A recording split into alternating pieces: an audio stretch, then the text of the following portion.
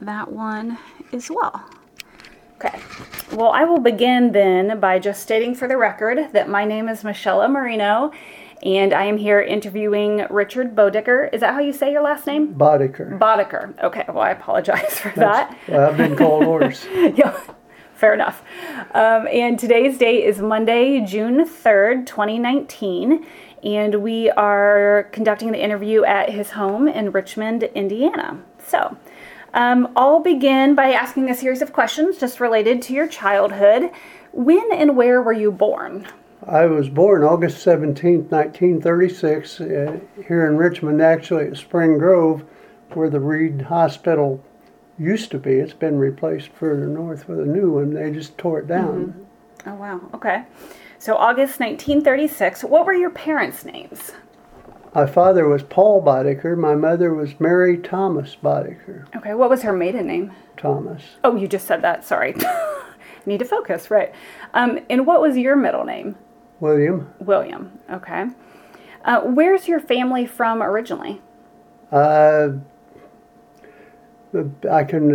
father's family is basically here in this community, although back some they were farmers over in Ohio, and they originally came from Germany, and that family did. Mm-hmm. And my mother's folks came from Ohio, Chillicothe, I forget the name of the county, Claremont County, down in there. Okay. So, but had both sides been here for a while? Yeah, my grandfather on my mother's side had been here a while and was like a plumber, carpenter for a long time in the whole county, really. But and father's people had been here for a long time, and it ended up being quite a different scene. That my father's parents died when he was very young, both of them, and a baby brother. They had a flu epidemic, and so their father's brother took two of the sons in to raise, and the one that my father and his older brother was taken in by his grandmother, his mother's mother, to raise them. And so it ends up, he was making him his own grandpa or something, but it goes back, their family goes back to, her father was naturalized in Lima, Ohio courts from Ireland. Okay. So that's where that side comes from. Wow. Okay. Yeah, well, and there were a lot of probably people my age and my father's age had, because of a couple breakouts of the flu, had a lot of people in their family wiped out. Was that the sort of famous influenza like 1918, or was that just another one? Second run. I think it was around 21. Wow. Okay. And they were, maybe you said this, had they already moved to this area then, or were they still in Ohio? No, yeah, they moved. Okay. The family, some of them were over in the Kettering, Ohio area, and they used to have family get-togethers when I was real little. It was one of the things you had to do, you didn't want to. But got to know some of them. In fact, one of them I've kept contact with, and she had done a lot of research, genealogy, and had written a book even. So wow, it's nice to have that. Whenever anything happens to anybody here, I let her know so she can add it to her family history, her list. Yeah. Okay. What were your parents' occupations?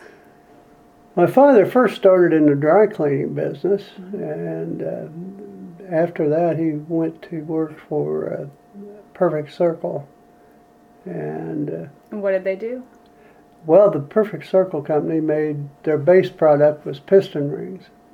But he worked in an area where they made cast iron liners. And worked there, he must have worked there, oh golly, I'm going to say 30 or 35 years. Wow. Okay. And did your mom work outside of the home? Or? Yes, she worked at the Belden for a while, and she worked where they draft board for a while, and then worked for Bucyrus Erie. Don't know whether you've heard of that. I haven't, Make actually. heavy equipment, Okay. and that went out of business more or less, and then Natco followed that, and she worked there for a while till she retired. Okay. National Automatic Tool Company, Natco. Yeah, okay. Did you have any siblings? One brother, Okay. Was he older or younger? Or? younger, Younger. Okay. 5 years younger. Okay. What was his name? Thomas, Thomas. Okay. Tom. Yeah. How would you describe your childhood? Well, I guess kind of fun. Sometimes that younger brother getting away, but we lived close to the Belden Wire Company here, and they had a big area. Now it's used for parking, but then they had a baseball diamond and a softball diamond, so I could 2 or 3 houses down and get into the ball field. And when they had big games, I'd like be a bat boy for one of them. And Yeah. the Springwood, which is now a poison lake or man-made poison lake, we would go there a lot in the summer. And in the winter, when it froze over, we'd find some things to do. We were, I guess, what you'd call from a moderate or average family. I suppose, as I look back, I'd say poor, but everybody around me was the same way, so you didn't know it. Okay. So I enjoyed my youth and had a lot of friends that went through high school. In fact, one lady died while I was in the hospital with a broken hip, and I escaped to go to her funeral, but we went from kindergarten all the way through high school together. So, is there a lot of people that sort of stayed in the area? At least a few? There are some that came back to, like the one I'm talking about was a teacher, and she moved to California and found a very nice husband who was also a teacher, so they moved back here, and we had 2 teachers instead of 1. Yeah. And Ann became an administrator too, a principal and a personnel director. Okay. So there were a number of people that stayed here. There were a lot of number of people that stayed here till they got to retirement age and moved to another area. Sure. Probably everything from military officers to Star Wars scientists to engineers, professors. One worked over at Rose Poly and was one of the professors over there. He lives now in Washington or Oregon, I can't, Washington. But I think that's because his wife was from there. Yeah. Okay. So they've spread out as well. You know, Denver, Colorado was a big place. That was a place I could go visit and give them about 6 hours notice and they'd have a party going. Yeah. That's fun. Well, who were the most influential people in your childhood? Oh, I think probably the teachers. Grade school, elementary teachers, remember them probably all. And a couple of the high school teachers too. And which elementary did you attend? Fairview. Fairview. It was, actually they had 2 schools over there. One was called Sevastopol, and it was 1, 2, and 3. And at Fairview, which was a couple blocks away, was kindergarten 4, 5, and 6.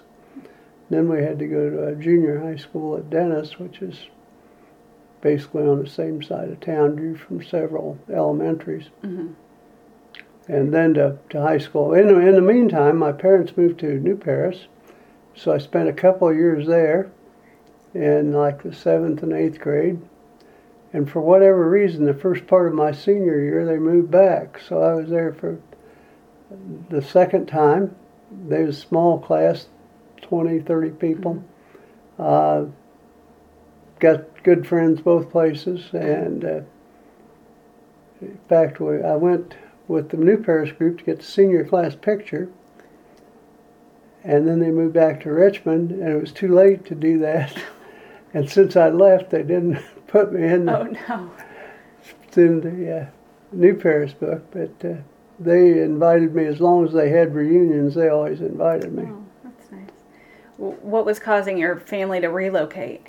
You know, I don't know. Once they built a new house, and the last time it was just, I think they was talking about it and didn't want to, but my uncle, Dad's brother, had some trucks and did a lot of moving, and he was probably sitting around a table saying, I think I'd like to move back there. Mm-hmm. He grabbed up the dishes off the table and the tablecloth and said, let's go. Okay. Well, what understanding, if any, did you have about your family's politics or political beliefs as a young child? Well, World War II was big while I was a child, mm-hmm. and then the Korean War, a little older. I did not, I felt that they were probably Republican, but not extremely right. Mm-hmm. And there wasn't, people didn't seem to argue about that sort of thing during the war. Mm-hmm. There was more interest in, they had a big, down at the 8th and Main, they had two banks on the corner, and one of them's still there. And they'd set up this big fence, and they'd set up this big poster sign of Hitler, and people would take their metal that they could get rid of and throw it at that sign so it'd go in the fence so they could recycle and reuse it and tear his picture up. Uh-huh. So everybody was pretty well concentrated. This county has been Republican forever. Mm-hmm. I mean, strong Republican. Yeah. And but everybody seemed to be pretty united on that. Mm-hmm. You were probably about 5 or so when the war started. Do you have any memories of Pearl Harbor or the early years of the war? I remember some talk about it. I don't, and some things I've read, and I know people that were at Pearl Harbor, mm-hmm. and the memory of that at that time wasn't that great. As we got into the weekly readers, mm-hmm. There was more about it, and the savings stamps and savings mm-hmm. books, and war bonds, uh-huh. and I did become more aware of it later on, about the time that they were beginning to go down, and when they had VJ Day and all that. I remember that. Yeah. What was that like? It was like everybody went to 8th and Main and had a party. And mm-hmm. Yeah. Did you have anyone in your family that served? Yes, one uncle served in the Aleutian Islands, which was awfully close to Japan and Russia. And before he died, I'd ask him if he'd ever had any trouble up there. He said no, he didn't know what he'd done if they had, but he was the oldest brother of the family on my father's side. Okay. The others, for one reason or another, were either rejected or did not seek to join or go to the draft. Well, you talked a little bit about your schooling and which schools you went to, but and obviously your teachers were impactful on your life, but how would you describe, your educational experiences overall? Did you enjoy school? Did you have a favorite subject?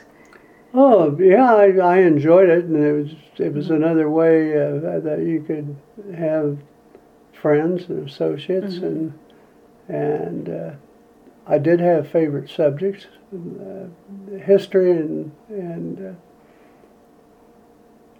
government.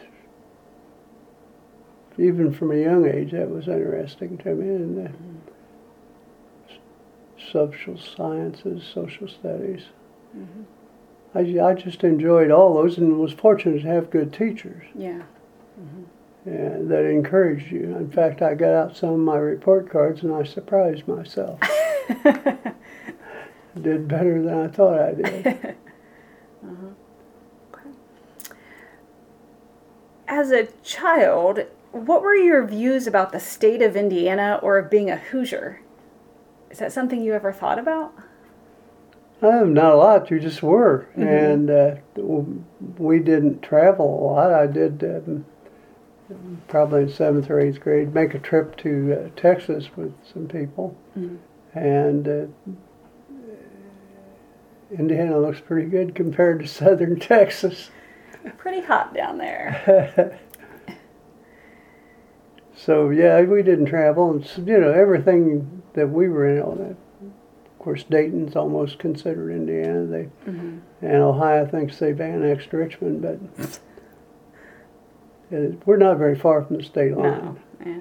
Here, and I used to joke with people and say it has a lot of benefits, being close to Ohio, in case you have to get out of town or out of the state quickly. Yeah.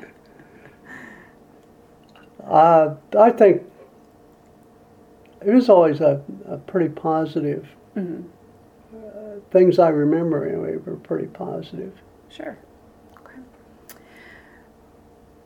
So what year did you graduate from high school? 1954. Okay, and that was just Richmond High School, or what? Richmond High School. Okay. I had three grades there. Okay.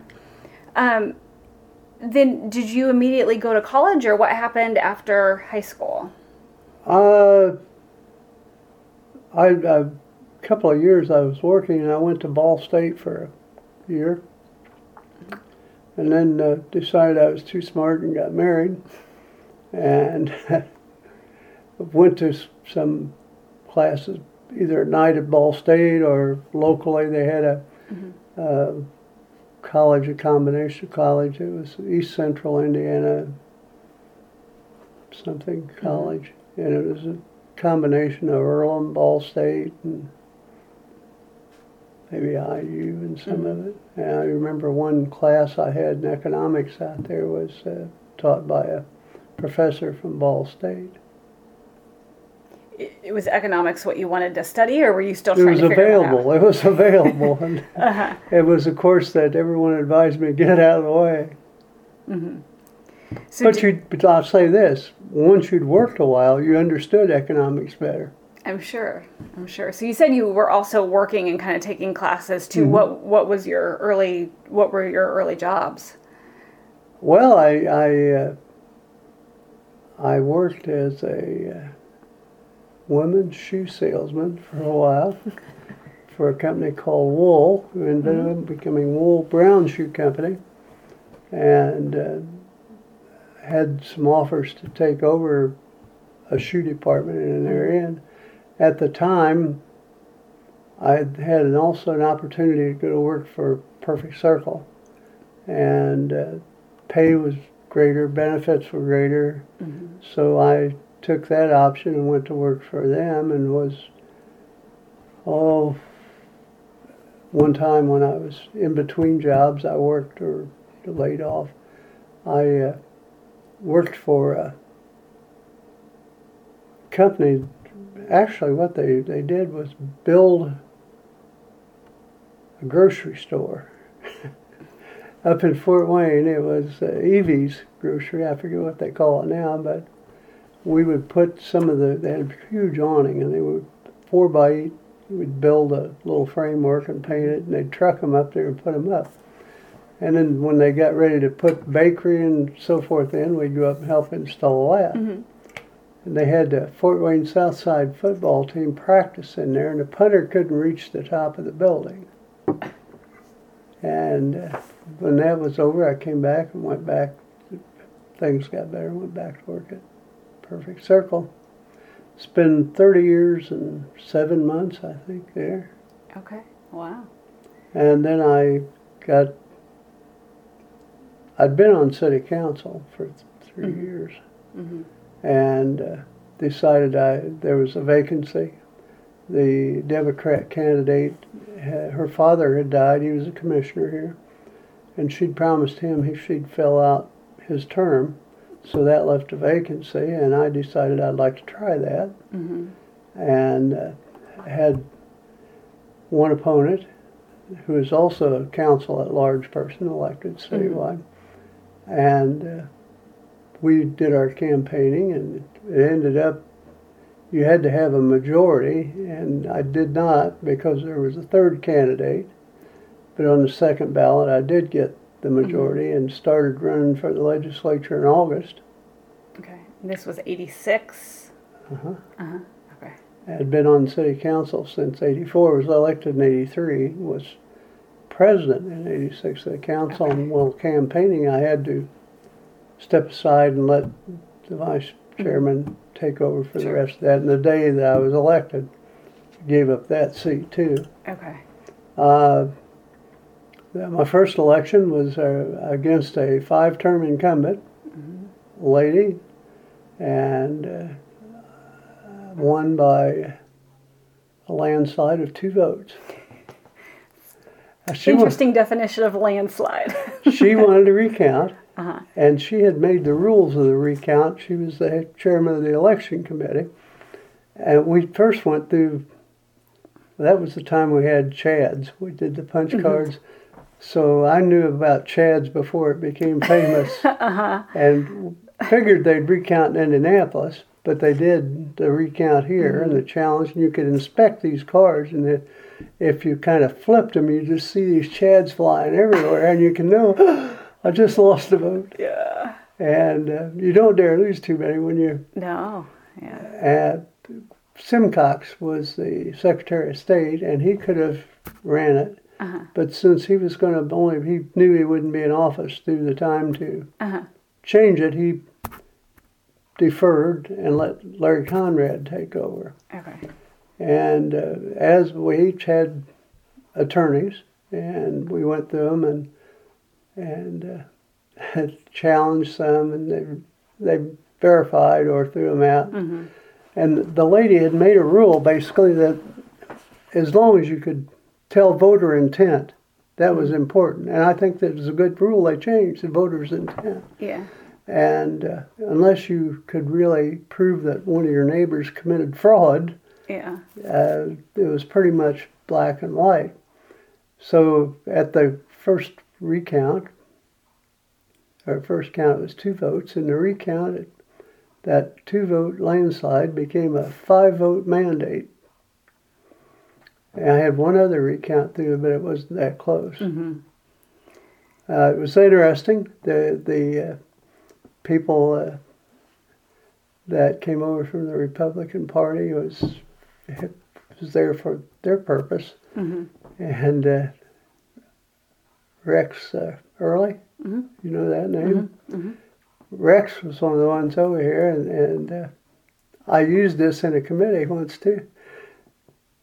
Somebody had accidentally, I don't know, got the back of one of those cards somehow with a little red stripe. It could have been a pen or it could have been lipstick for all I know. But I don't think it was intended to be a mark. And that was pretty much the decision of everybody. And Rex says, I don't know about you guys, but if I went home with a mark like that on my collar, it would be a distinguishing mark. It's kind of funny. Yeah. And was the person you were running against, is that Janet Hibner? Yes. Was that her seat? What was she had been in politics for quite a while too. Was it a tense time to do the recount, or was it handled professionally? How did you feel that went down? I thought it went relatively well for the first time being like that. Before that, they'd been in the court, and the court was, in fact, 2 years before, the gal that quit being the commissioner had ran and had lost in the count by 10, 11 votes. So they had a recount, and the judge appointed a recount commission. You recommend it, appoint, and they go through them. And in the recount, the gal, opponent of Her name was French, Teshlog French. And in the recount, they changed the vote, so she won by about 13 votes. And, of course, that doesn't mean a thing, then or now, that the House judges its members. So they didn't trust the recount commission, and they did a count and put it back to where it was to begin with.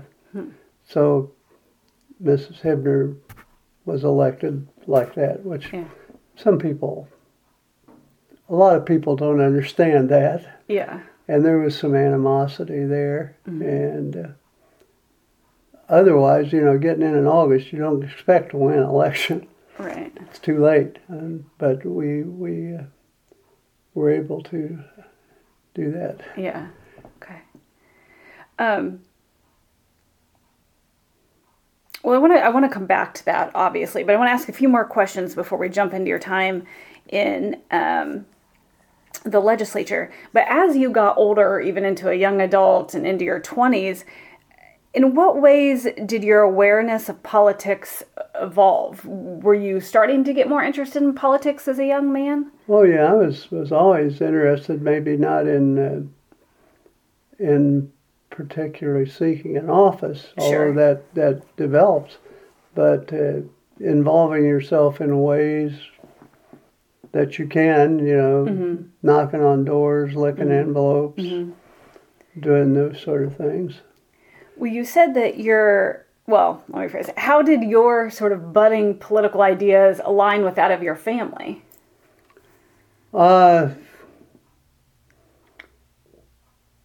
I think that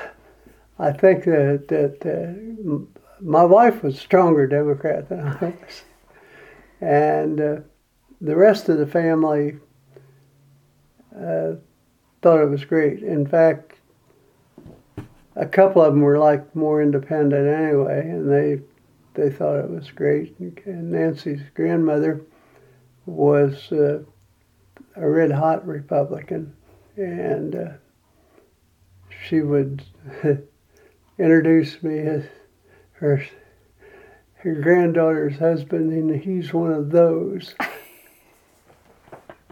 But they had ended up moving into town, and the last election she swallowed and voted for her. That's funny. Yeah. What about your own parents? They were happy with it, and probably, while we still had little differences in opinions on some things, the major one was when I was on city council. We had a big problem there but it didn't make us a dysfunctional family. Can I ask what the problem was over? Or? I'm going to try to remember this so I don't. It was scattered site housing. What's that? Well, it was some funding for housing for low-income individuals, and they put a big apartment building within a short period of their house, and they thought that would ruin the valuation of their house. And the scattered site means basically you don't put it all in one neighborhood. You put some here and some there, and just blends in. Yeah. And that was under Mayor Clutie, and they were very unhappy with that. I don't know that it made them single issue voters. Yeah. And so were you on the other side? Did you support the scattered site? Oh, yes. Yeah. Although I wasn't in office. Well, I was in probably a local office of some sort. Yeah. Union or... Okay. Well, I know that I think that you served in the Air Force. Is that correct? No. No. I was in the Air Force ROTC at Ball State. Okay. And was deferred because of that, which kept me eligible to go until I was, 35, but married and had kids. I didn't want to pay for those kids. Sure. So, okay. So you didn't actually ever go anywhere, or just in the ROTC? Just marching on Mondays. Okay. All right.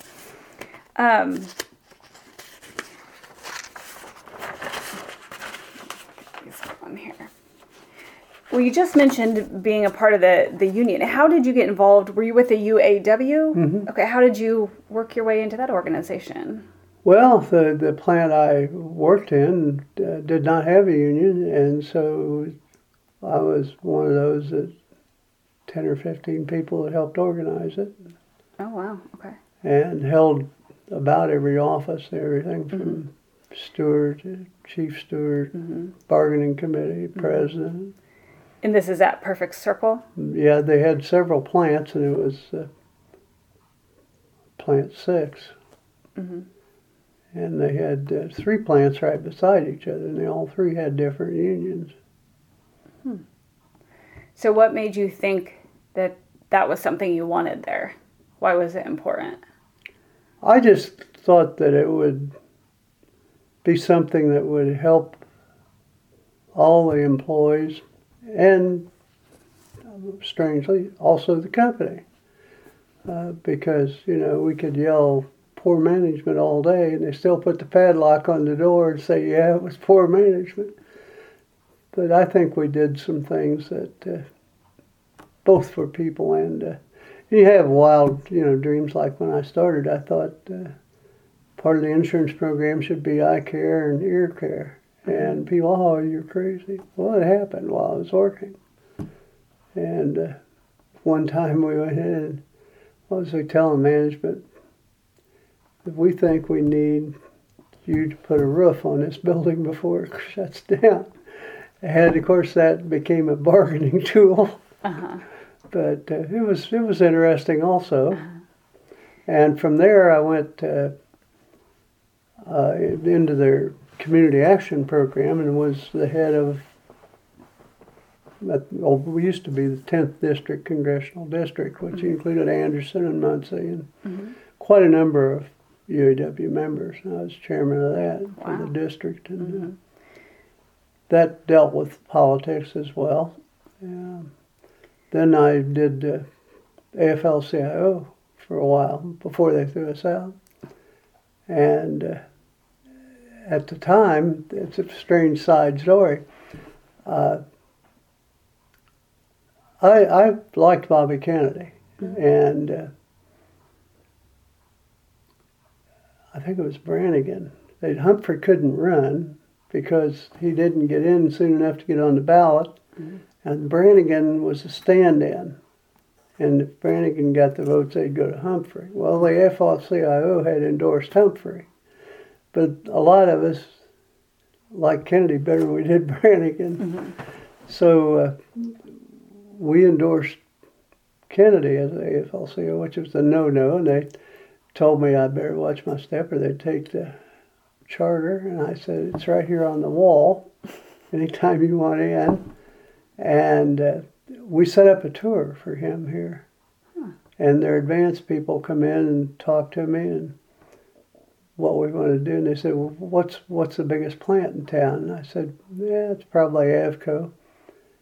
Used to be Crossley. He said, well, what do they do? I said, they make ordnance. He said, what else you got? And I said, well, the next biggest one probably would be the school bus factory, so that's where we'll go. A little less controversial. Well, more Yeah. for him at that time, and Vietnam was a big issue. So was this when he was gearing up for... It was just before he got shot in California. Yeah. Like the end of April, maybe. Yeah. Wow. And I got a couple of letters signed. Were you able to meet him then? Oh, yes. We were in a group that picked him up and went with him, and in the group that toured the Wainworth with him. Down at the Leland, their ballroom, we had a meeting, and the fire chief, there were so many people coming in there, and even lining the steps coming up, that they shut anybody else off from coming in there. It was people in the aisles and on the steps outside. You never got out. And after his talk, there's 2 things I remember real, sitting next to the stand. And 2 things I remember, he had like a 4x6 card, and his hands were shaking like you or I would be if we were in front of people like that. Yeah. And his first statement was, "It's good to be back in Indiana." And Everybody laughed, and he said, "Dad, that's the first thing I had to learn when I run, how to say Indiana." That's funny. But after he's finished, and he had a huge bodyguard. I don't know where he came from, but he was probably 3 or 4 inches taller than me and built, much better, and 250 maybe. And they had this long table. They had the mayor and council and stuff. All the people come rushing up to touch him and almost pushed the table back against the wall. It was all of us could do was keep it, and that big fella, he helped too, keep him from squeezing. But they were touching him, trying to take his cufflinks. Wow. All kinds of that happened all over the country. Yeah, just trying to get close. That's really interesting. So were you active then with the various unions through your entire career? I was pretty active until I was elected to city council. Mm-hmm. And not as active then because you didn't have time. Sure. I umpired high school baseball and had some really good, one year I had like 15 games with top 20 teams. Wow. And when I went to Indianapolis, and I just couldn't because they were meeting and spring started, and you're almost like the kids. You got to have spring training and get out and see bad balls, strikes, and work with them in scrimmage games. Yeah. Well, how'd you get into baseball? Was that a sport you played when you were younger? Or? Yes, I did, and I had Richmond High School here. I'd go out and watch them. And a couple times I thought the umpiring was bad, and I'm saying, you can't just sit here and say it's bad. You got to do something for it. So I went to visit with Don McBride. I don't know if you've heard that name, but he was the head of the Eastern Indiana High School Officials Association, and he was a longtime friend from Fairview, and had umpired everywhere and refereed state final basketball games, and I worked with him and got licensed, and the athletic director at Richmond was, I'd known him since school, so he got me some games, and I worked at Connersville, and about everywhere, Connersville, Newcastle. I didn't ever work at Laurel. Worked at Brookville, that's Batesville, Fountain City up there, but I didn't feel safe to go to Laurel. How come? I'm just teasing. It's like, that can't be real, right? That's funny. But I had some really good teams, and down at Coach Gable down at Connersville would have a tournament. He'd have in one of the big Cincinnati teams, ones that you think was a feeder club for the Reds, and at Bloomington and some other schools, and they worked those games, and that was always fun. Yeah, that's neat. Well, just talking a little bit about family life here for a minute. You said that you got married right after high school. Is that correct? No, it was. I'm going to say.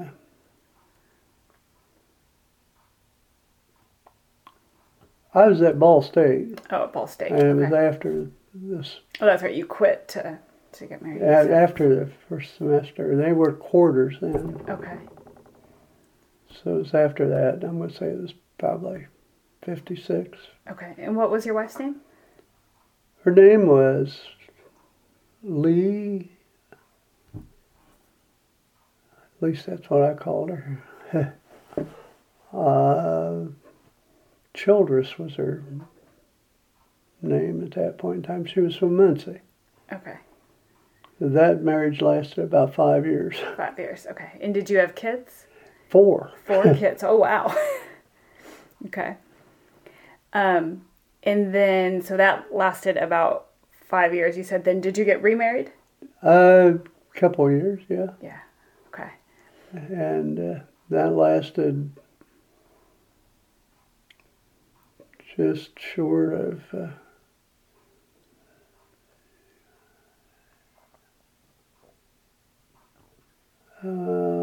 the picture on the wall was right at its 48th anniversary. Oh, wow. And it lasted, the one there, the silver outline one. Uh-huh.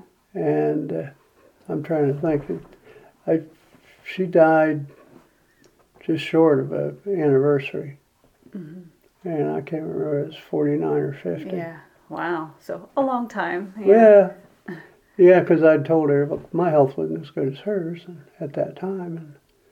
And I'd told her that if really wanted that big 50th, she'd just keep me pumping until I'm 50, and then we could turn it off. And so your wife's name was Nancy, is that right? Yes. Nancy. Okay. And is she from the Richmond area, or where was she from? She originally was from Whitewater, Okay. but moved into Richmond and finished her senior year here. Okay. And so did you know her from high school too then, or? Not really. I knew her stepfather, and we get into wild stories of how I had met her. The hospital is now demolished was there, and the first wife, who didn't drive, got mad and ran her hand through a big window, picture window, and was bleeding. And whether it was her or somebody else called me to get her to the hospital. So I took her out to the emergency room. And while I was waiting at the emergency room, I went to see my cousin, who was in the print shop. And a little bit of a walk. And walked in and was talking to my cousin Joe, and this other lady named Nancy was there, and she was kind of funny. So eventually I asked her to go to dinner. That was it? It's a weird way to meet, you know. Yeah. And what was Nancy's maiden name? Maiden name was Jennings. She had been married before and was Shin, Nancy Shin. Okay. She had 2 children. I had 4. Mm-hmm. And we have 1. Together? Yeah. Uh-huh. And what are your children's names? Well, the oldest girl is Lisa, now Murray, was Nancy's daughter. And then the next oldest is Richard Jr., my son. And then Nancy's son, Jerry. Now, I think Robin, my daughter Robin, was next. And then Jerry, Nancy's son. And then daughter Kathy and son Scott. And then ours is Jack Michael. Okay. We always called him Mike, and he's on the Centerville Town Board. Oh, wow. And he goes by Jack. Uh-huh. Are your kids generally in this area, or some are, some aren't? Or? Some are, some aren't. A couple of them dead.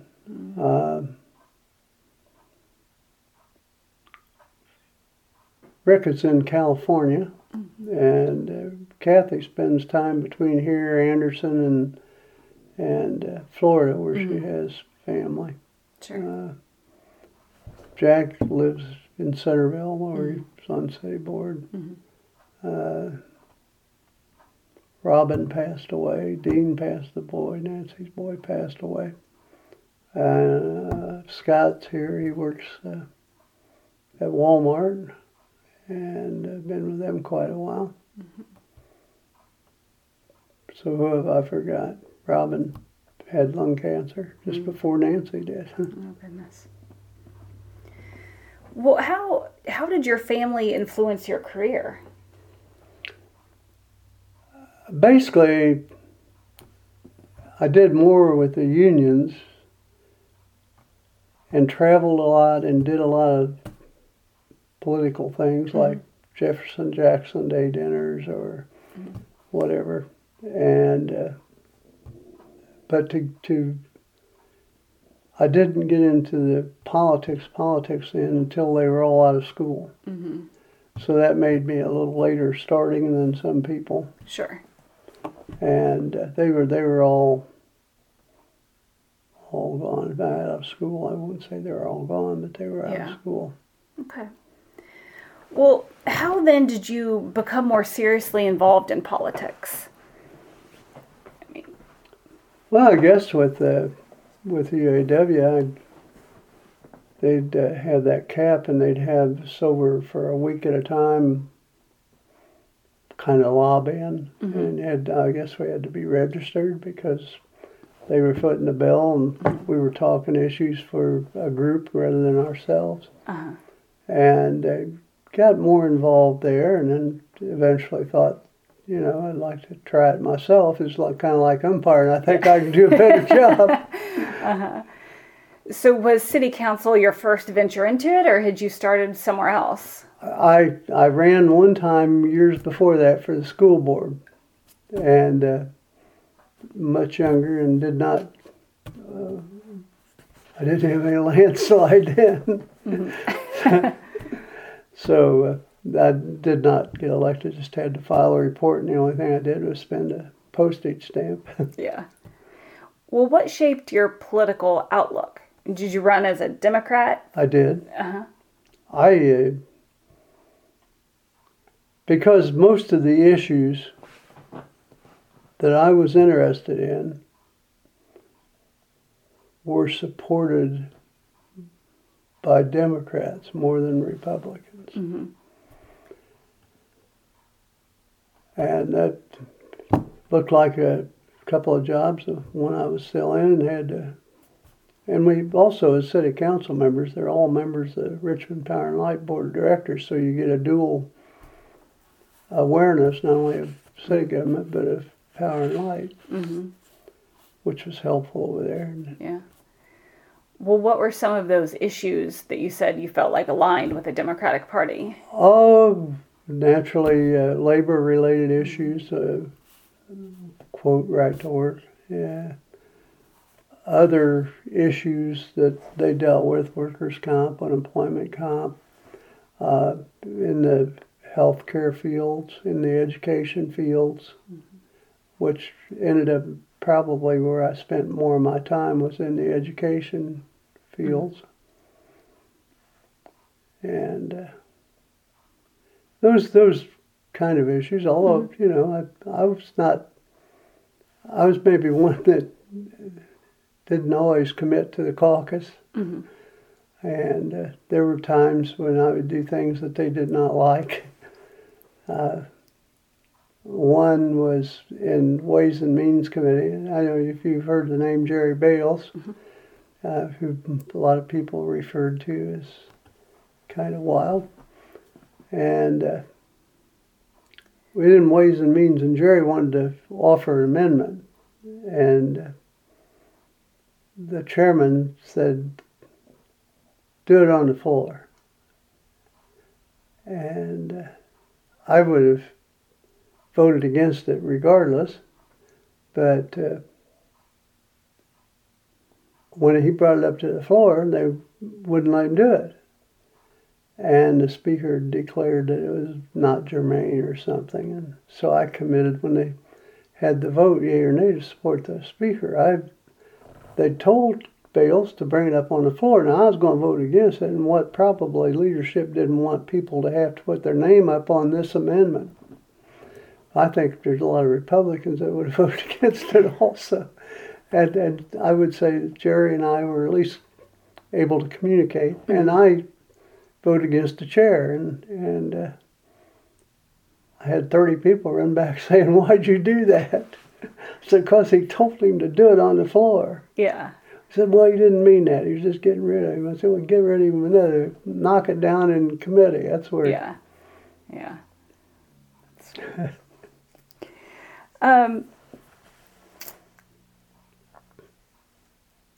Well, a couple bigger picture questions before we get into the nitty gritty with the legislature then.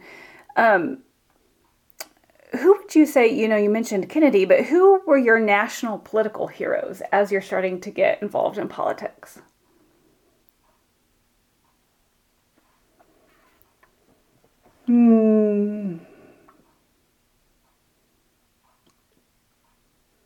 There were several, and just to go back and name a few, I think. Some of them were Republicans too. Senator Church. The more I can, the closer we come to today, the more I can mention. But Sure. thinking about who was at first, I thought I liked Goldwater, but as that developed, I decided that the names of people that I either knew or I liked. Probably the best one was Wendell Ford, who was governor of Kentucky and a senator from Kentucky. Probably, I'm not going to say politician, statesman. Ability to govern, about all of them. And some of the hearings that people have, you get locked in on who was there. I liked Muskie from Maine. And a lot of people didn't, and I know the reason they didn't at the time. I don't think it mattered to me. Carter, when he first came, I come back here and told him he'd be the next president. And they say, why? I said, because he's saying what people want to hear. And he's a smart dude. Yeah. Not that he was my favorite at that time, but representative from Fort Wayne, I'm trying to think of his name, but I was at a Democrat convention, and he took us in to meet with several of the candidates, and the Udall from Mayor of the Cowboy, and took us in and met with him. He was supporting him. I had met Humphrey, and of course everybody knew By. Evans' dad.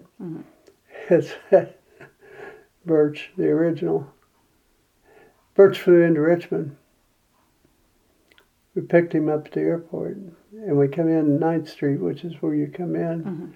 And just after you get into Richmond on 9th Street, which is one way, you're going this way, there's on the left a Dairy Queen, and a guy I knew from the UAW was with him most of the time and driving, and Bert says, pull in that Dairy Queen. And I said, Jim, is he serious? And he says, I wish he wouldn't. But we go in this Dairy Queen, and he said, everyone we go by, you got to have a Dairy Queen or a Diet Pepsi one. And he'd get him a Dairy Queen. He'd walk car to car shaking hands with people. Well, this Dairy Queen down here is close enough to Ohio that half the cars were from Ohio.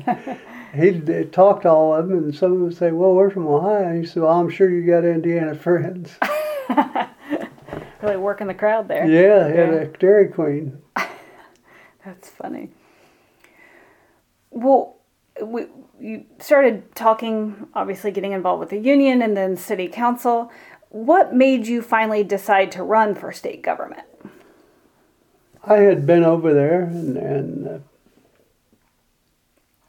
saw how it operated, and thought I would like to try to do that and make a difference. And the opening came, and three of us were in. I ended up going over there. Just that I liked, when I was over there, I liked, things changes over the years. There's been a lot of changes in the state legislature, even from the time I went in to the time I left. And I just thought that I could make a difference. And as one of my colleagues told me one time over there, he says, young man, all you need to do the first year is find out where the men's rooms are. We'll take care of everything else. And it had been an older person and they tell me that everything they thought of's already been done. You can only do more of what we have done.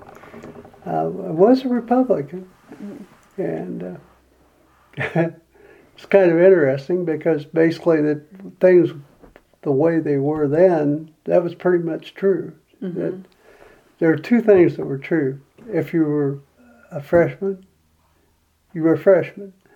If you were a minority, you were a super minority. They had us upstairs and you had to access that with a staircase that would have been a hazard in any other building. And you know the office of the assistant to the minority ways and means person had an office that had been used as a closet, and it didn't matter to him because he didn't need an adding machine. He did everything on his hand with a pen. And it was that way, including bills that were heard, bills that were passed, amendments, anything like that. So when you say minority, do you mean political party minority? Political party minority. Clarify on that. But, well, so you said that Wayne County had been such a strong Republican, had been such a stronghold here, the Republicans had. Did you think you would be able to win? What was your thought process running as a Democrat here? Well, because of the situation on the recount prior term, I thought I had a good chance. I'd done a lot of things in the county, everything from running a little league program to union work, just a number of things. Sure.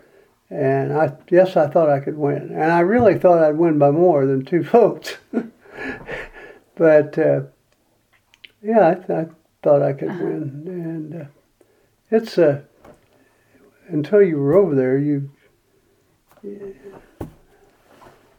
I'm going to say, over there inside the glass that separates, you can only imagine. And a lot of what you can do is because of trust you build in other people to help you get it done, whether it's on your side or the other side. And or both, that's important if you can get both sides. And we did that one year when we had the first 50-50. You had to have help from the other side or you end up with nothing. And everybody knows they have political bills, and they had a certain amount that they could run through each side. But the other things, you just had to build coalitions and pick up 1, 5, 6, 7 votes or more. And 95% of it, I'm 95%, I'm going to say that, of the bills that go through there, to pass, both sides vote for. I mean, there's probably 15 bills or 20 bills a session that are political bills. Yeah. And if they're not intended to pass, they're intended to get your name up on the board so they can come back and campaign against you, whether it's an amendment or a bill. But most that get through have that bipartisan support. I think so. They get a huge number of get 80% of them, probably even 90%. Well, I'm jumping around a little bit, but I'd like to hear more about what it was like in the 50-50 legislature. Well, it was getting there, and we had like 48, and even though you sit on the opposite side of the aisle, there are people over here that are your friends, and you want to get a majority, but you don't want to see that person go. Right. And in the case, we've got a couple more good quality candidates and a couple that had been around a long time lost.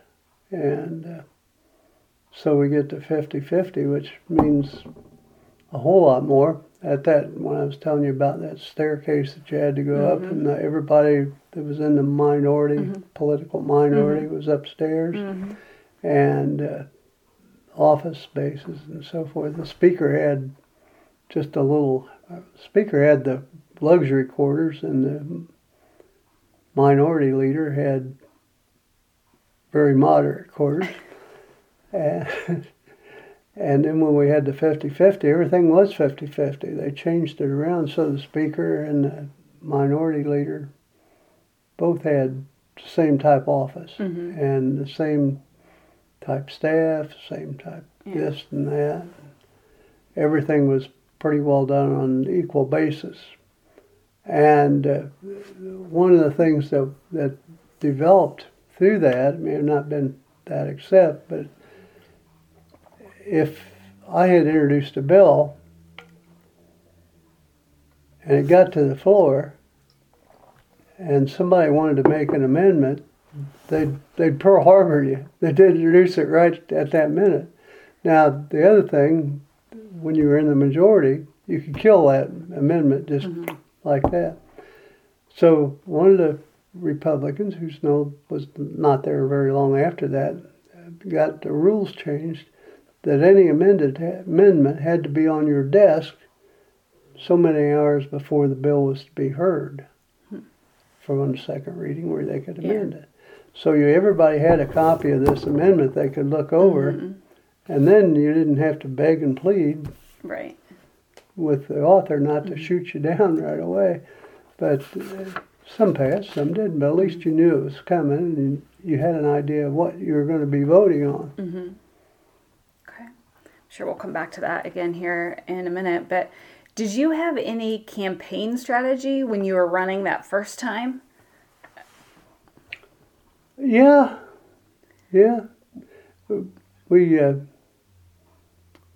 I did door to door, a lot of door to door, and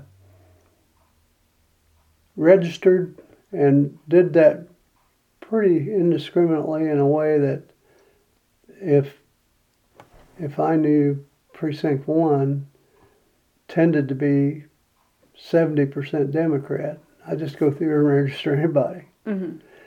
Now, if there was a 50-50, we'd try to make sure we were registering our own people. Right.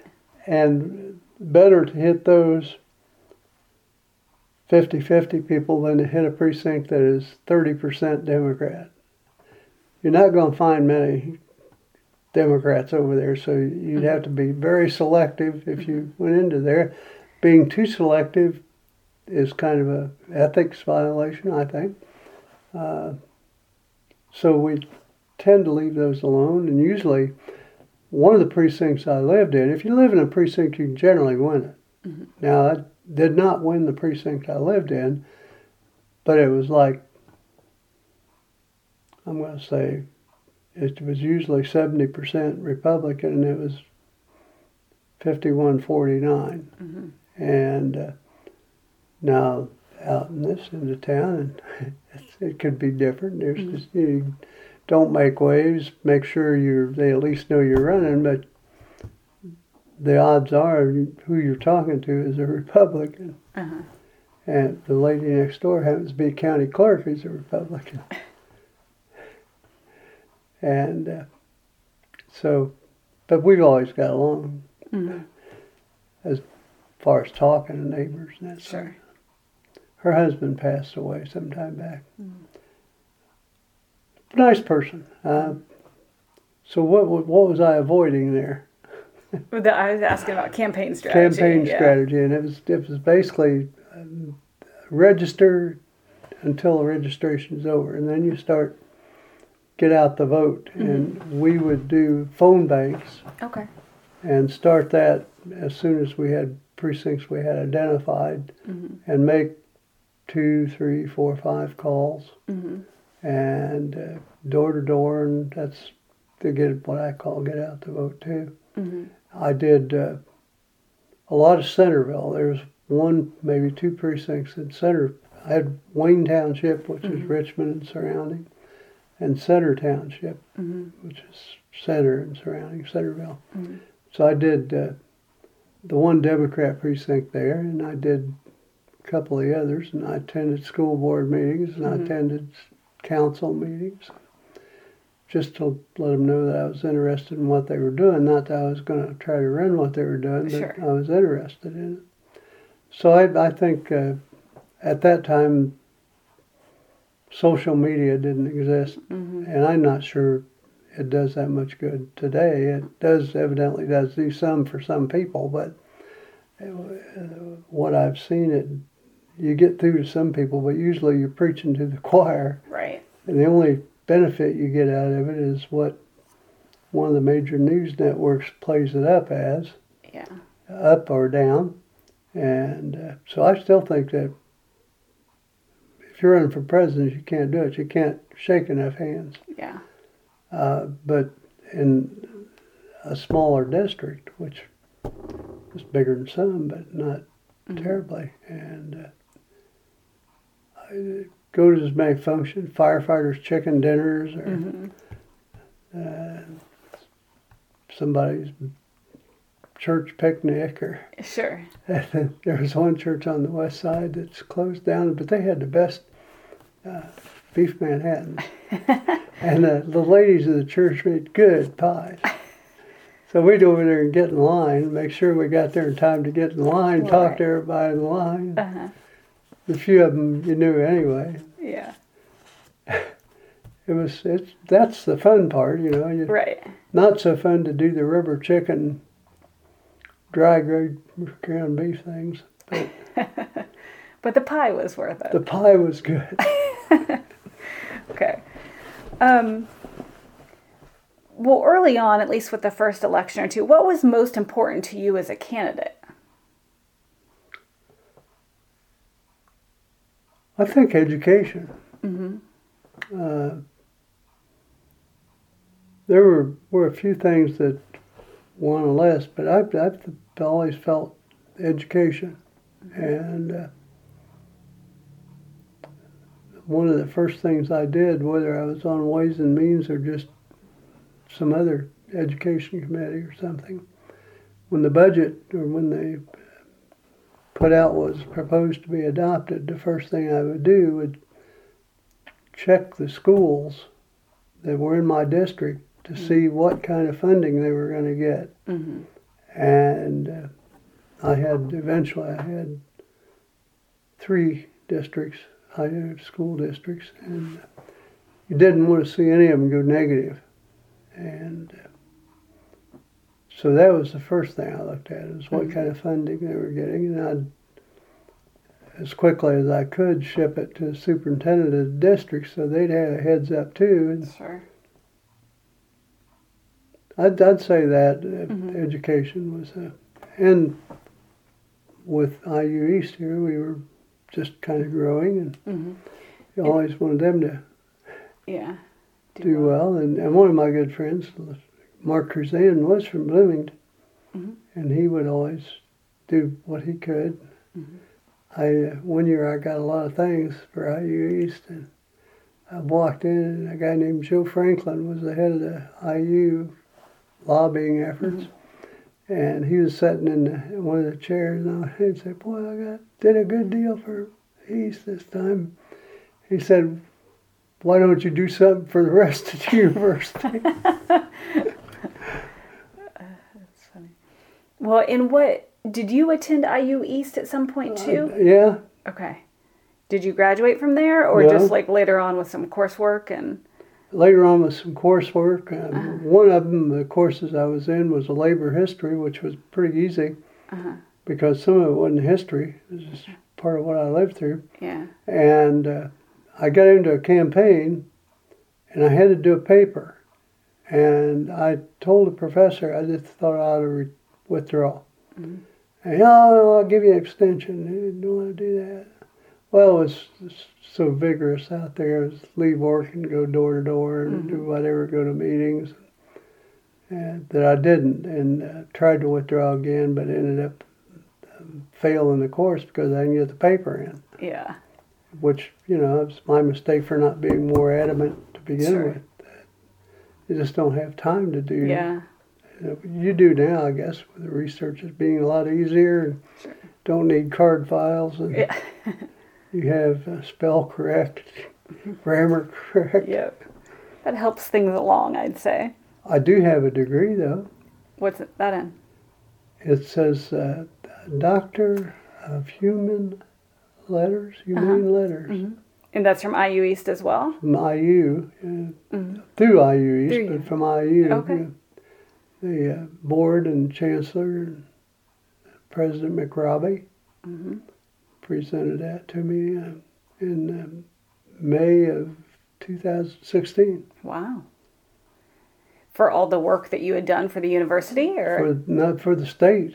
Wow. I have several I'm really proud of. I have two Sagamores. One of those is my wife's. Since I had two, she wouldn't let me hang a second one up. She only had one. And Library Association, Credit Union Association, just a number of them have given me plaques already. That's really cool. In 2012, the Richmond High School Alumni Association honored me with being the 2012 Distinguished Alumnus of Richmond. Hoosiers for Higher Education one year, and it's been back, honored me with the Bowen Welsh Distinguished Legislator. I think they've changed that now to Distinguished Elected Official. And I can't remember the year that was. But there's been some things. I guess maybe my interest in education may follow through some of that, but I also was a lot of economic development, and, being on the education committee and commerce. And for 2 terms, I think it was, I was on the chairman of the financial institutions. And that was one of those years we had a bill this year that they were dealing with the rates. Woody Burton was the ranking member on the committee, and we dealt with that first. And they were charging at that time over 800% interest. And we narrowed that down to the number of renewals they could make and how much they could use. They were even using a prosecutor to collect their money. They'd go to courts and use our public paid for prosecutors to try to collect their money. Wow. So we made some changes, wanted to do more, but the department head was Mr. Phillips, and he said, we could go here. Beyond that, they're going to take it to court, and we'll get nothing maybe. So I thought usury rules should have applied. Yeah. But at least we got it started. And I thought if I didn't study it too much, I hoped Woody was the same as he was when he was on the committee. Yeah. Yeah, I saw that issue come up.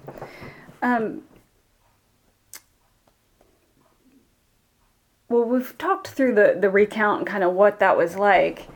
But what did you think on your very first day as you were walking into the State House? Well, the first day would have been November when they have Organization Day. And it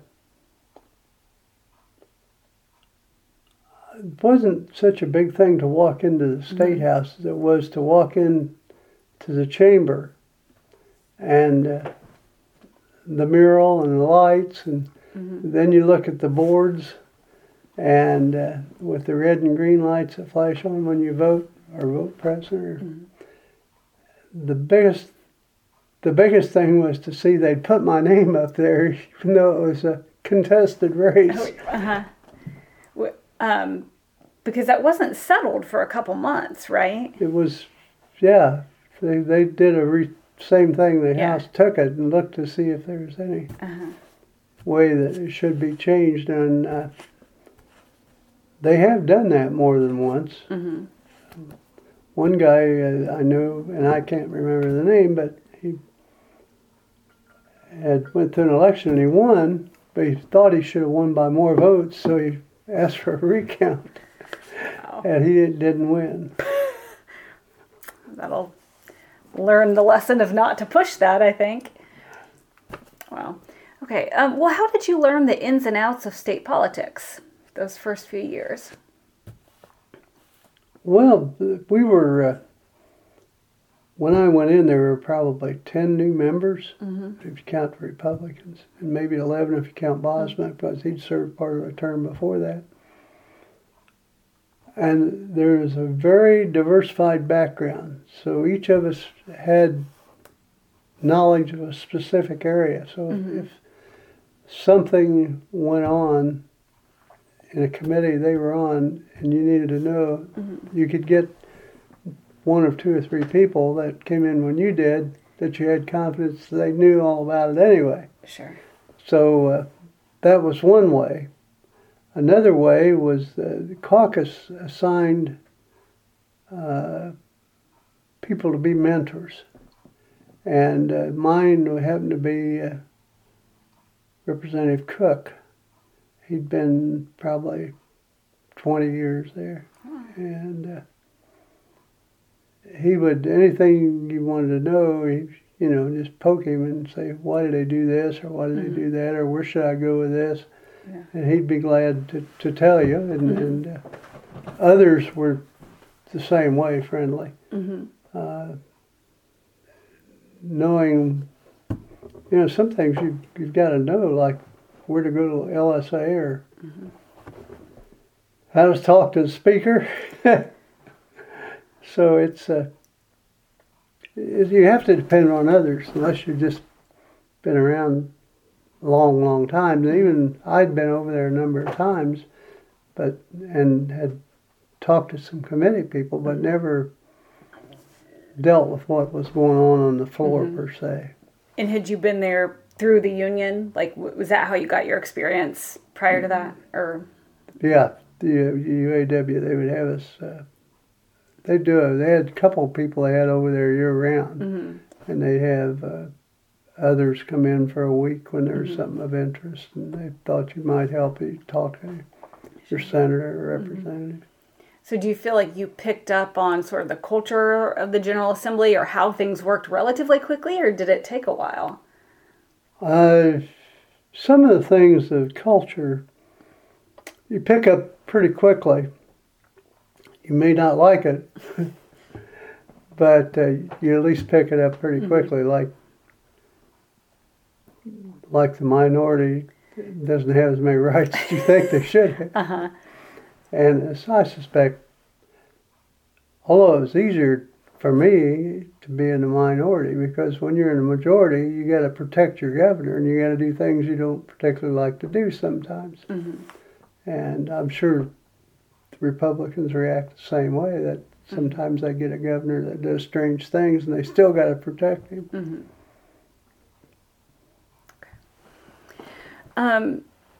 Well, you mentioned Cook, but did you have any other political mentors as you settled in? Oh, the friends, that we'd go across the press club, and the press club then was a little different. How so? Well, it was up on the top floor over there at the ISTA building. You look back and see that. Then it moved down to the basement, and that was, for a lot of people's after hours, you argue all day and go in and sit down and have a drink together.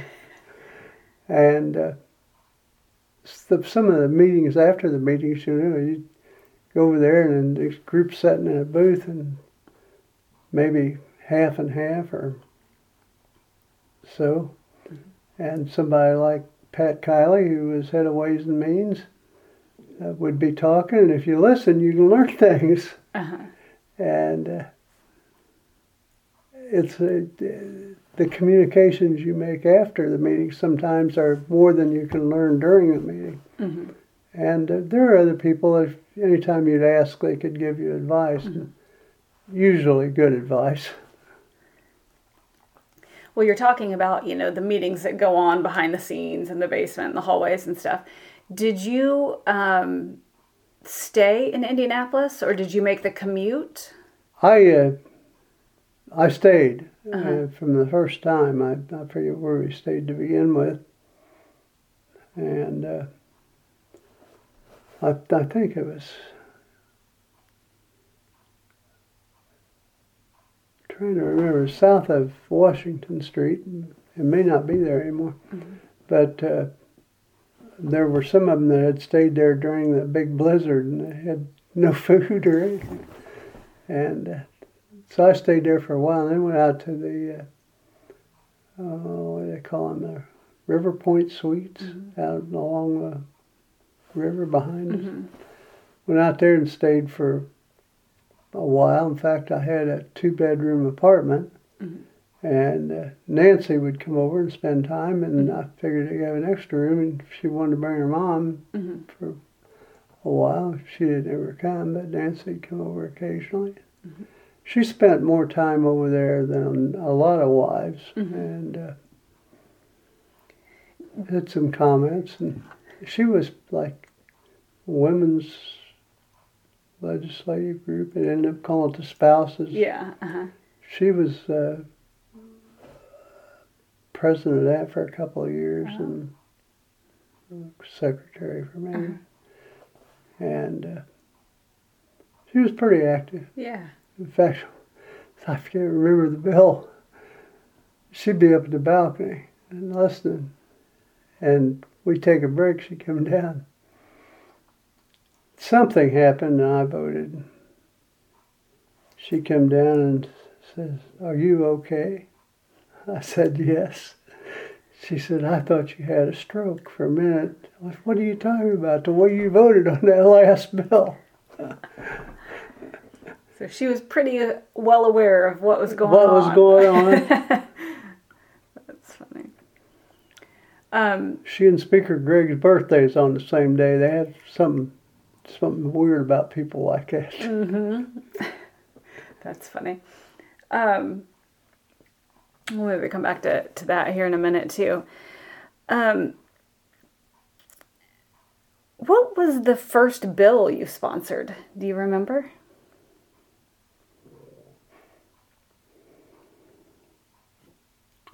I think the first bill I sponsored that passed was one that allowed city clerks to have the right to be a power of attorney, or where you can stamp the, be able to take oaths like all the representatives can. Yeah. Because they deal with a lot of things. They either had to hire someone that was a notary or take it somewhere else to get it notarized. So we passed that bill. It was kind of a funny thing. I served on 2 committees the first year, and being new and where I was from, and they put me on cities and towns and maybe public policy. I don't remember which one. Yeah. But cities and towns, a guy from Speedway, attorney Gene Liu, was the chairman, and real nice guy.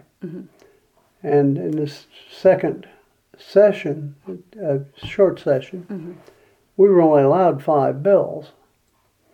And Chairman Liu asked me how many bills I had. I said, "I got 3, I think. I'm not sense putting any more in there. I'll go get a herd."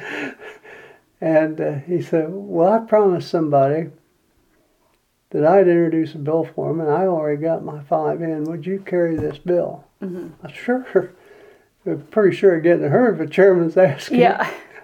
And it was a simple bill, and it ended up being real funny, so we got it worked out. And one of the other representatives didn't think it was right that we do that, to have a first-term person getting a bill like that. So he went to the speaker and told the speaker he needed to amend that into another bill, which they did, and which is okay with me. I was just doing it for a favor. It could have been something that I didn't like, I wouldn't have done that. Right. But Lou was a very nice guy. Steve Moberly was another one that was over there that was very helpful from the other side. We started to talk a little bit about this, but how would you describe the regular interaction amongst assembly members, whether that was formal or informal? On the floor, it was formal. Mm-hmm. Although some people took some liberties, but outside the floor, it could be informal. I don't know that I would try to be terribly informal with Chairman Kiley when he's Ways and Means, whether it was a private meeting with him or what, and same way with Bauer when he was Ways and Means.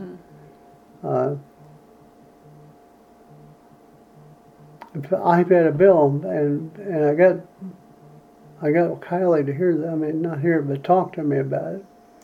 And the bill dealt with the taxes on automobiles, excise tax, and they, went up as far as new and as far as value of the vehicle. And my father-in-law had retired. He was a golf professional locally. And he'd bought, just about that time, he bought a new Lincoln. Well, that was going to last him the rest of his life.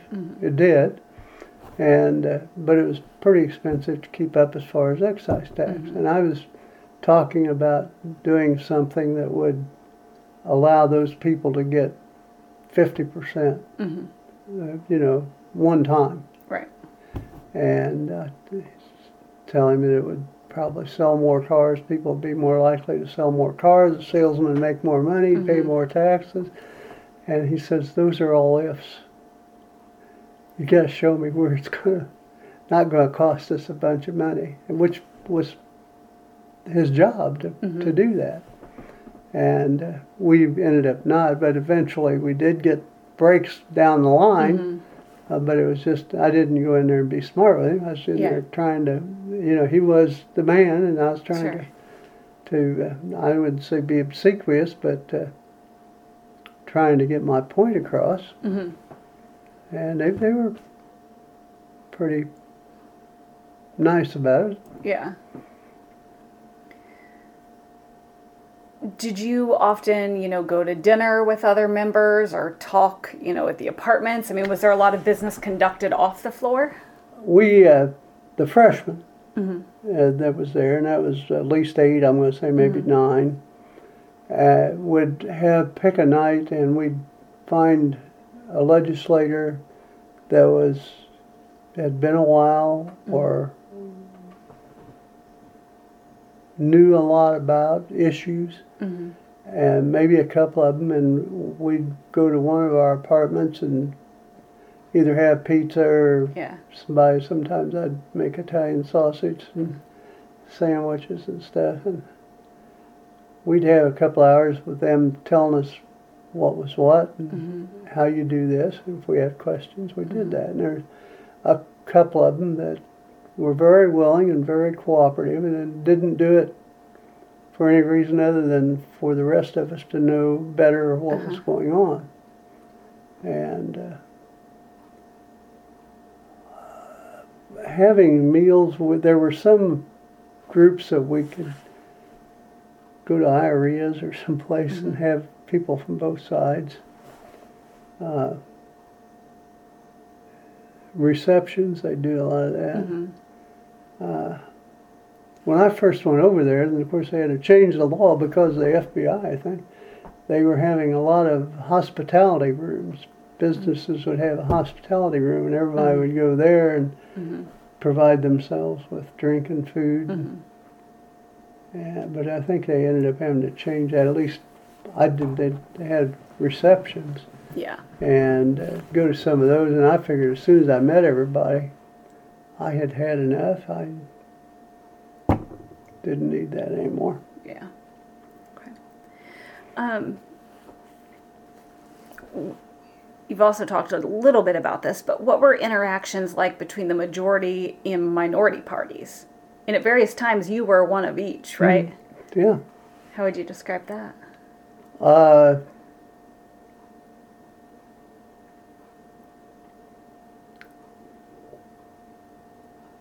got to find a word. sometimes it was okay, and there's some individuals that run a committee that would have a guy have 5 bills, all these 5 bills heard, and you'd wonder why. And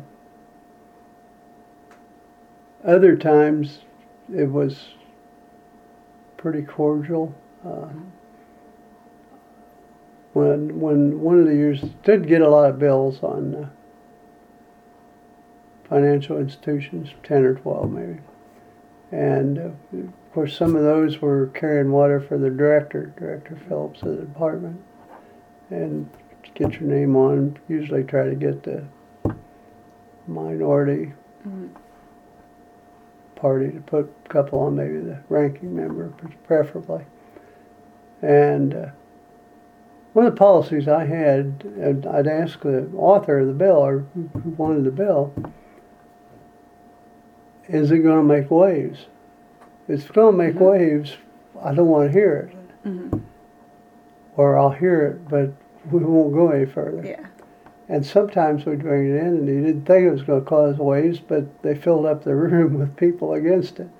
And the first thing I would do then would take the author and a member of the minority and one other person and set a subcommittee meeting up on the balconies or someplace. And when they corrected it to the point that we didn't have objection and a lot of grief, bring it back. We'll vote on it. Yeah. And that worked.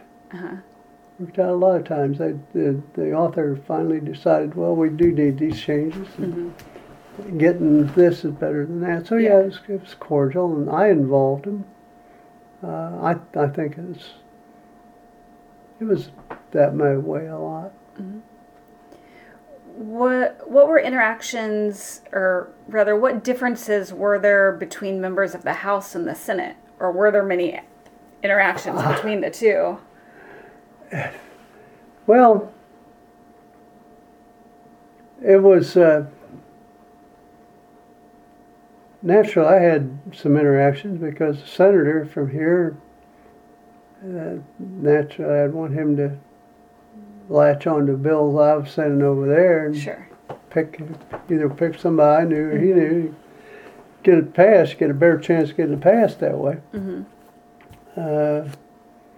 Some interactions that I recall, it was almost like it wasn't Republican against Democrat, it was House against Senate. Interesting. That maybe someone would say something in the Senate that would upset everybody in the House, and if they were agitated a little bit, it was enough to say it's over. But there were many occasions, there were issues between the House and the Senate that were more, I'm going to say, more vigorous meetings than it was between the parties in that specific House or Senate. That's interesting. Okay. What was your relationship like with your seatmate over the years? Well, after the first year, I got to move, and I chose the back seat in the back row. And very, very popular for a couple of reasons. One, you're right beside the door, so if somebody wants to see you, you can slip out. You can also see everything in the room that's going on, regardless of whether that's horseplay or work. And then that was a 50-50. And then when we took a 52-50 majority, we got 2 seats on the other side, so I moved to the other side, which was usually with a freshman. And I always enjoyed it and always thought I was helpful to them as people had been helpful to me when the new people come in. Win Moses sat to the left of me when he came in. We would talk, and you may not like it, you may not like the speaker, but you got to respect the position of the speaker. And so basically, you do what I say and not what I do. And then Linda Lawson sat by me a couple of years. One of those years was the year we had the payday loans. And while we could, if we knew ahead of time, we could get police protection, it didn't mean you knew who was coming in or why. So that was about the time I got a permit. And Linda had been the first lady police person in Indiana, up in Hammond. And so she sat next to me, and she and I and Nancy got along well. And one day she came in and I showed her my briefcase where I had that pistol in it. And she, "What are you doing?" I said, "Well, if there's trouble, Linda, I'm going to be under that desk handing you this pistol." She said, "Yeah, you want me to do all the paperwork?" That's funny. So were you concerned because the payday lender issue was so controversial? It was toward the end, and it was people who were running paydays weren't always big companies. They were smaller individuals or smaller groups, and there was probably few other ways they could make that kind of money. And you could go to jail for doing those, like selling drugs or robbing a bank. Or, well, I guess you could win the lottery and not go to jail, but there was a good money maker for people that had no other way to make that kind of money, and you never knew. They thought they were helping people. You just never know. So I started carrying. First they had 5-year permits, and it became you had to keep up the memory so you could remember when to apply ahead of time. And they would ask me if I wanted a 5-year permit or a lifetime, and at that time I'd tell them 5 years could be a lifetime for me. And I'd then eventually go to the permanent and lifetime. But when I had little kids around here, I had it locked and everything stored in different places and hid. Nancy would tell me, "I hope we don't have anybody come in, because the only thing you could do with that is throw it at them." Okay. Well, can you briefly walk me through the process of generating a bill? What did that sort of look like from beginning to end? We can do that. First, the thought has to come from somewhere. And in my case, I usually depended on someone from my area telling me something they thought would be good. And then you develop it by taking that subject matter to legislative service area, telling me to like a bill. They researched the bill to make sure that there's not one like it, to make sure that it would pass the muster Constitution. And then, if that being so, and you've told them what you want, they put it in form and let you read it and see if you need to make changes. And if you want it to proceed in bill form, then you want to get some co-signers, co-sponsors, and usually you've got 4, 2 of each party is what we tried to do. But after a while, some popular bills, they allowed everybody wanted to be on it. We've had some with almost 100% on them once they opened that up. Then they give you 10 or 11 copies, and you sign those. And if there's co-signers, they got to sign them. And then you take it to the clerk's office and file it with the clerk. And then it's put on the list of bills with an agenda. And then they assign to committees. The speaker will assign them to committees. You would hope that you get a committee that you can talk the chairman into having a hearing. Doesn't always happen. And once you have a hearing, and there may be a committee, there may be changes in the committee, and they'd reprint it, and then they'd take it to to the desk and had to lay on everybody's desk, big paper form on everybody's desk for, I think it was 24 hours. Maybe I'm mistaken. Yeah. And because now I've been gone longer than I was there. And then it's on first reading, and if there's no objection, it's advanced to second reading. The second reading is where you have the amendments. If there's amendments, it has to be reprinted and lay on the desk for 24 hours before you can bring it up on third reading. And usually the speaker will list them, but they don't always, if you're on the list and you're fifth from the top and you may say, I'm not ready yet, I haven't got enough people I've talked to, so you can pass and they'll reschedule it for another day. But once you get the second reading and it's laid on the desk, then the third reading, when you go on the board and vote, and if it passes, it's then sent to the Senate, which goes through almost the same type of procedure if it makes it.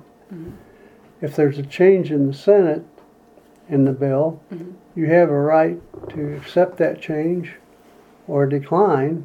And if you decline, you end up setting up a conference committee where both sides gets together and tries to work out the difference. And it was my while before I was really looking forward to a conference committee. And Potch Wheeler, Senator Wheeler, was the chairman of the conference committee. And I was really looking forward to this. And the bill had a couple of changes with commas and a couple changes to periods and one spelling correction. And there I was terribly enthused to get to my first meeting, and it was almost over before I knew it was there. But anyway, then if it's accepted by the conference committee and referred back, then it has to pass each body again before it goes to the governor. Then the governor has so many days to sign it or veto it.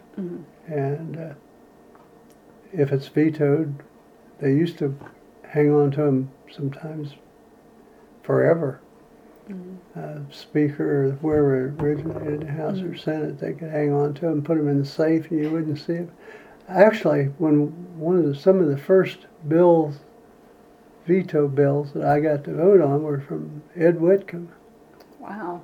And those were the kind they explained to you, and you figure, well, here's the guy that was head of the state, and I don't remember what was going on. He thought it was bad, so you got to prove to me it's right, or else you got to support the governor. Right. And well, it was it's not an easy process to make a bill a law.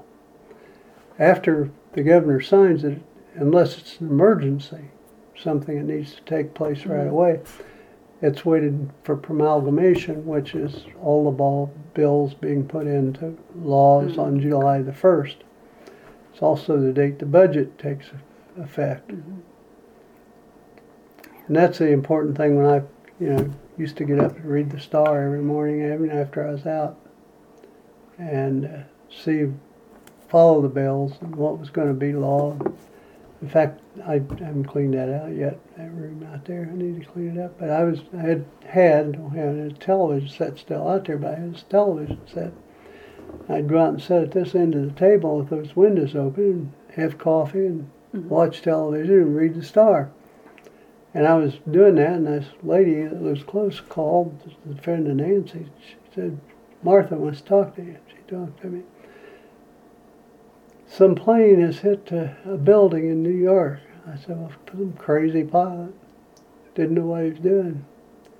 And she said, turn on your TV. And no more he got it turned on, and the second plane hit. And that was a strange day. I was supposed to, the Optimist Club usually met on Tuesday at noon, and I'd committed to speak to them, bring them up to date down at MCL. And they changed it to Wednesday evening. So I went Wednesday evening.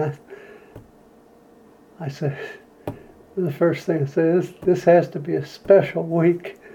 We have all the trouble with planes and invaders, and I was speaking at the Optimist Noon Club in the evening.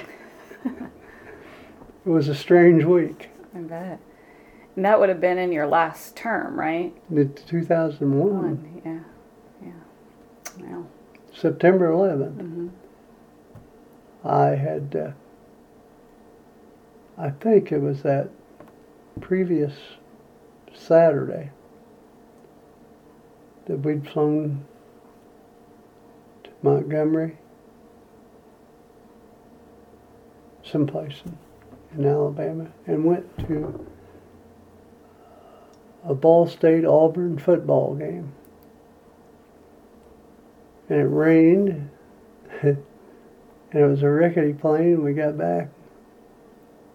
I wasn't sure about flying again anyway after that rickety plane, and then that Tuesday that happens. I'm sure it may have been 7 or 8 years before I flew again. Wow.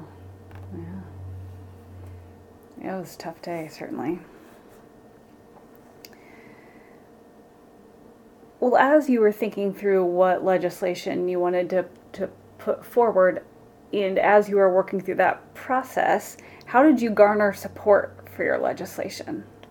I talk to people, say, I got this bill, take a look at it if you want to see if you'd like to be a co-sponsor. You can usually talk to enough people that, and definitely you want to talk to the people on the committee that it's assigned to. But once it starts moving, then they can talk to other people.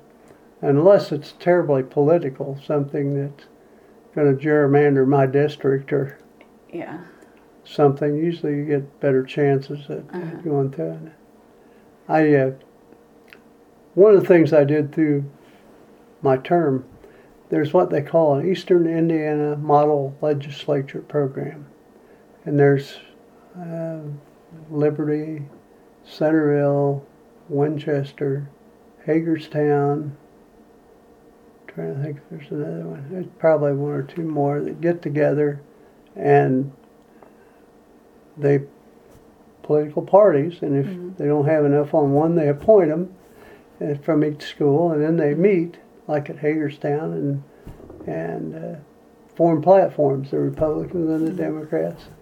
And then they'll go maybe to Northeastern and do some other things, and elect their officers and the governor. And each year I would make sure they had use of the chambers to have their final day in.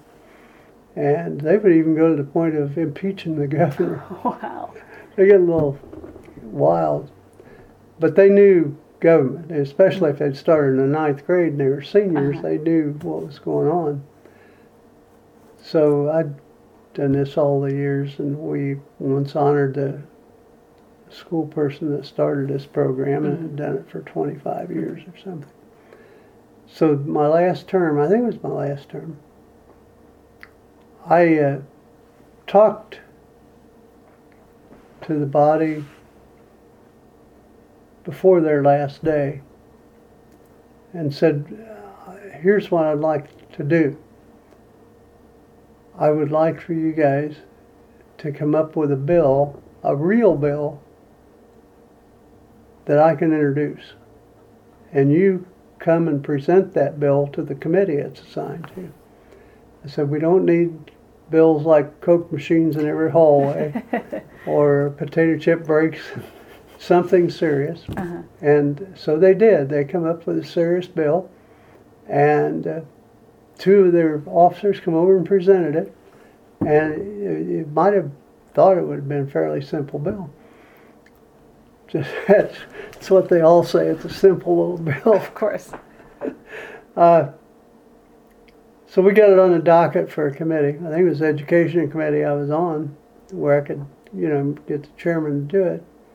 And the bill was to allow students to have cell phones in their possession during school. If they used them while in class, their rights would be gone, but they could at least have them in case school let out early and they could call mom, or something drastic happened that they could get out, which has happened many times since then. And they did a good job of presenting the bill. And there's probably the only two people in that room that was really for it. That everybody in education, the police force in Marion County, the Marion County superintendents, and there was a packed room against that bill. And these young men got to see firsthand how the bill starts. And I asked him to hold it rather than vote on it that day. And I talked to them. I said, it's going to get beat. So we better just hold it. But you can vote if you want to see it voted on. But they got that experience, and I'm sure they got to take that back to their schools that they participated in. That's neat. And yeah, I thought it was probably one of the best things I'd done, or felt good about doing. About helping them actually understand the whole process and being part, Yeah. other than just as a model. Right. That's really cool. Did you have a sense of how people would vote prior to actual voting? I mean, it sounds like you did, at least in that instance, but generally? You know, from the testimony, if it's there, it was going to be hard. I couldn't twist arms enough. You know, people weren't going to say, I'm going to vote for this. Yeah. And with everybody in the world against it. Usually you had an idea. You could ask them if you're wavy. One bill I introduced was to put a physical therapist training at Ball State. At that time, they only had it at Evansville and Indiana State, or Indianapolis, University of Indianapolis. So I wanted to get funding at Ball State so we could have another source of physical therapists. And it came to a vote, and then it happened. Mike McDaniel, who'd been state Republican chairman, was a lobbyist for Ball State. And he was up in the balcony, so I'm talking. Even the state chairman on the other side would like to see this money come up there. I'm sure he would. Would you, Mike? And whether he would or not, he's there. And I thought I had a good chance of making it. And two people in the district, this area, voted against it, when it would have been to their benefit to vote for it. One of them stuck with his party, and one of them was payback to me for voting against his bill. But it was usually, and others, if it's a big bill, everybody knows about where it is. About where it stands. Okay. During your tenure, what roles did party leadership play? I think the biggest, they had roles of appointing committees and assigning bills and any follow-up they needed to do. But one of the best things they did, in my opinion, was when they had caucuses, they were informational caucuses. Some issue, maybe not even involved, they would have someone in to speak on an issue and let you know, like the budget director would come in before you ever start and say, well, this is where we're at, and this is where we think we're going to be, and this is why. Would be a good example. Or maybe judiciary. There's something that they needed, and they'd have one of the Supreme Court judges, usually a Chief Justice or somebody, come in and speak to you about it. You could ask questions. There was the information part of it was probably best. After a while, you can know what's going. If they're meeting on issues in a caucus, you know what's going to happen. Yeah. And if you don't go to the meeting, you know before they get downstairs, somebody's come and told you already, but you knew what was going to go down. So I think the information part and the keeping thing, the speaker of the U.S. House is good at doing what she does. Mm-hmm. And that is to keep things moving, know what needs to move and what can't move, Mm-hmm. and how to educate those people. And I think maybe not the same method, but I think maybe she gets a little static she shouldn't get because she does the job that she's supposed to do. And Mike Phillips got a lot of static, but he did a job he was supposed to do. Mm-hmm. Senator Borst was good because he had to say no a lot, and he did that. And he had to do that. It was his job. Yeah.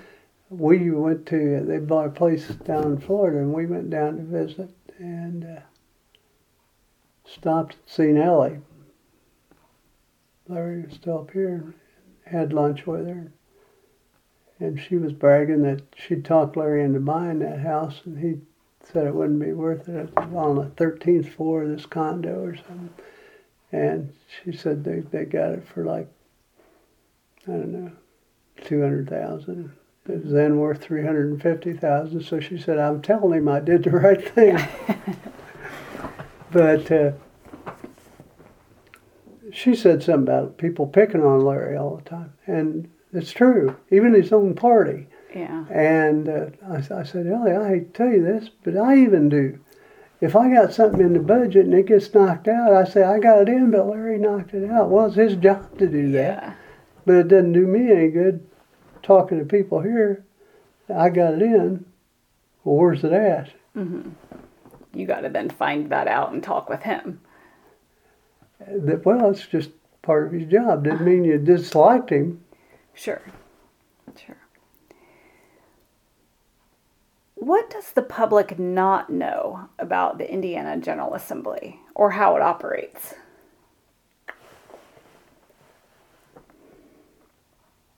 Good question. Next question.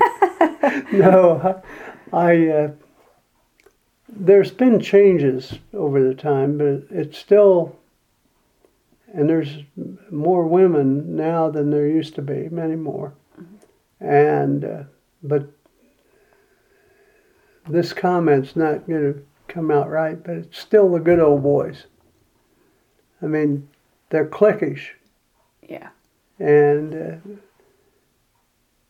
the people I knew when I was in there, I wouldn't feel bad about driving across the state and say, "Hey, I'm here, come and have lunch with me," or whatever. And I'm assuming there is that closeness, fraternity, sorority type situation that goes on.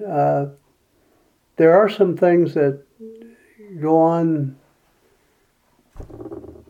that probably should not go on, but it keeps us running, mm-hmm. keeps us going. And while I don't particularly like it, there's maybe no other way it could happen. Mm-hmm. Budget is, very intricate, mm-hmm. and there's a couple times when they forecast wrong and they got to cut things, or you want to add things and the money didn't come in like you thought they would. I remember we did some smoke and mirrors to make sure schools got the money they had coming. Mm-hmm. And there are other issues with that budget and the way it becomes presented back to the full bodies for final approval. And I can probably guess there's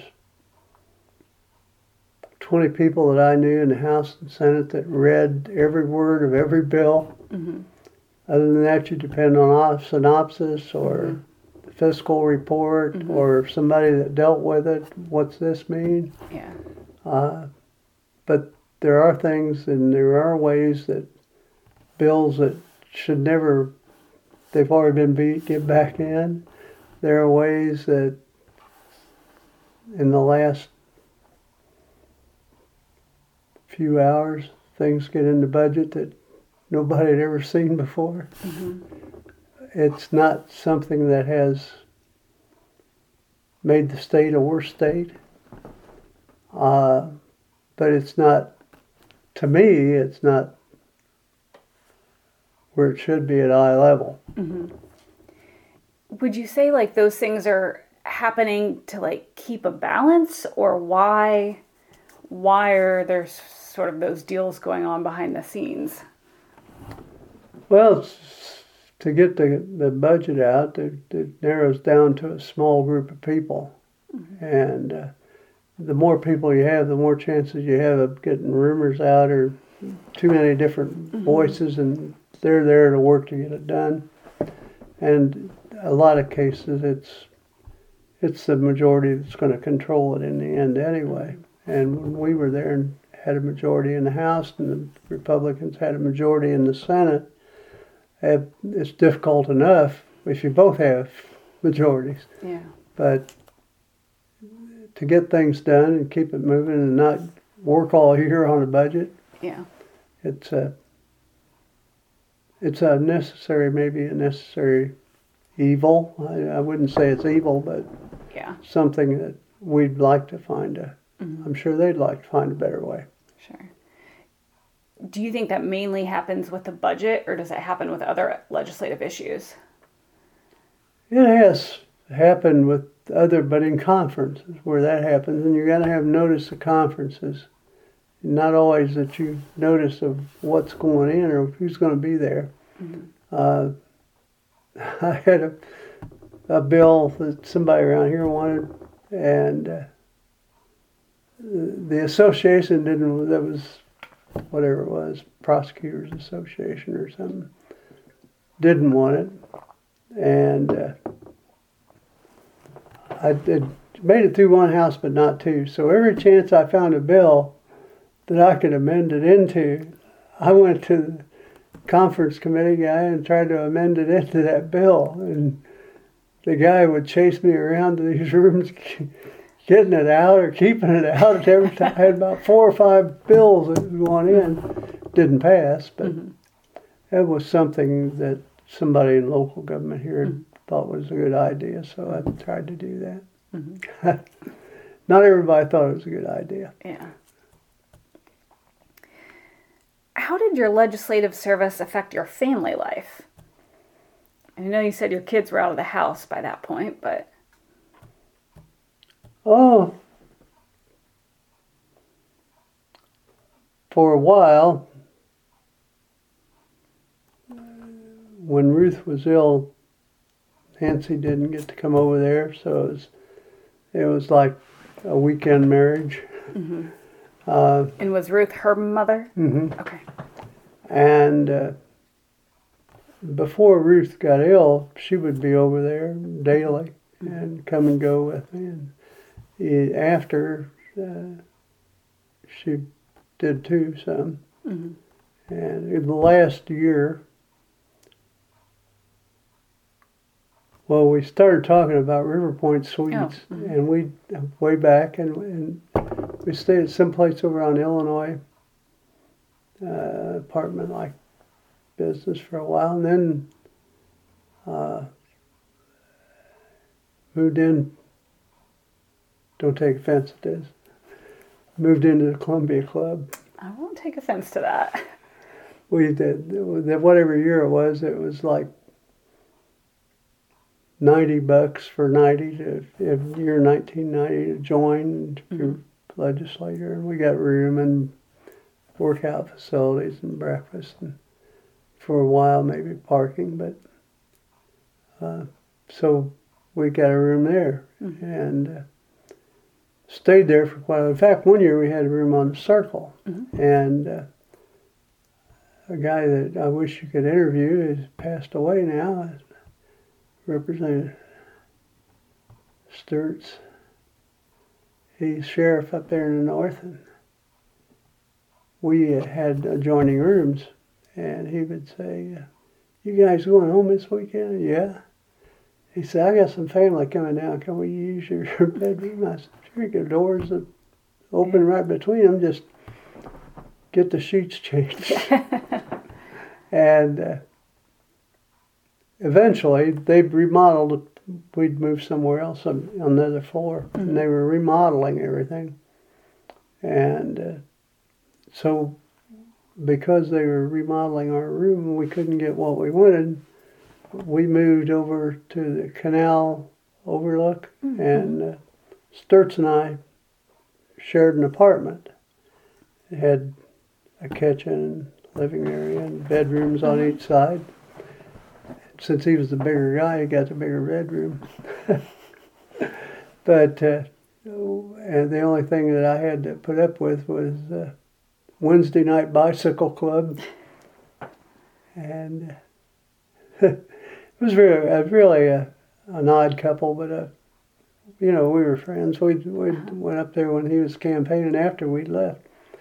His LA had told us he had this blitz this weekend up in Kendallville or somewhere. So we drove up the night before, spent a big night in a local hotel and diner, got to visit the Lake Period, and showed up at the headquarters the next morning about the time they were ready to start. And, he about dropped and we were there.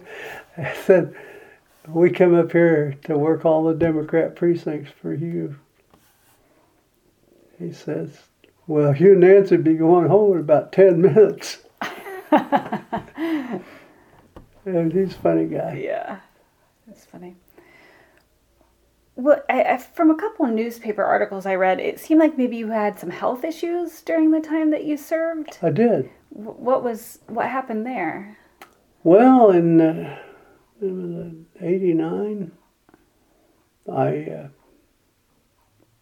went to Boatwright's, and I went to Nancy went over to Vincennes, Indiana, to go to John Gregg's wedding in Washington, Indiana, and did. And then the reception was at Bruceville Rod and Gun Club. And the real thing was, I was probably trying to keep up with all those young kids dancing. And I told everybody it was really because Gregg had a cash bar at his reception. And I had some problems and didn't feel good and went out and keeled over. Oh, goodness. And a heart attack. And John's brother was a dentist, and he had some other doctor friends. They come out and looked, and they said, "Oh, he's just drunk." Oh, no. Well, I went back to the room and decided I probably better take a shower and go to the local hospital to be checked out, and they did. And they found that, and then they sent me up to St. Vincent's after a couple of days, and got back in that, and then a few years later I had a stroke.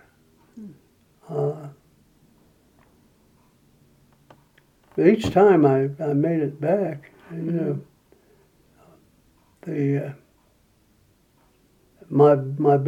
I've spent some time out at that rehabilitation hospital of Indiana. I thought I could do more than I could. But I did walk up the steps to go back in the session. And come home, and eye-hand coordination wasn't much, but I had a group I played golf with, and I'd ride around with them. And they said, here's a ball, hit a ball off this tee. And it was so bad that I missed the ball entirely about 3 times. And then I finally drew the ball off.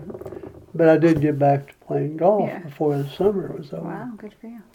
And they had another bout with it. And then in 2004, I visited a young doctor over in Indianapolis. And he checked me, and here they started it. And they said I was 100% clogged there.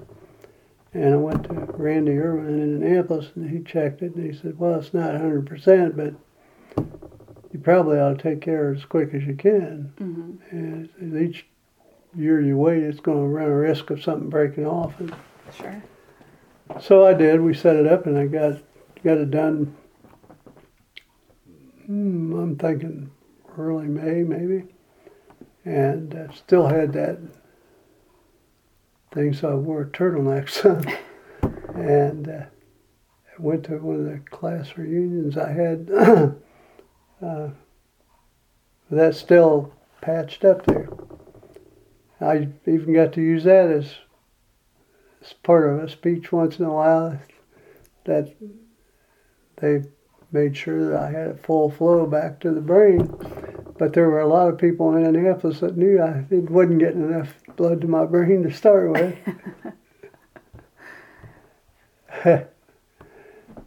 So it's, and then a couple of years ago I broke a hip, and I had another problem along with that, which limited me for about 6 months, and then I'd say I'm probably trying to get back to where I was. I keep that thing around in case I go very far, and or at night, and walk with a cane now, so I can go in many restaurants with that, with the cane.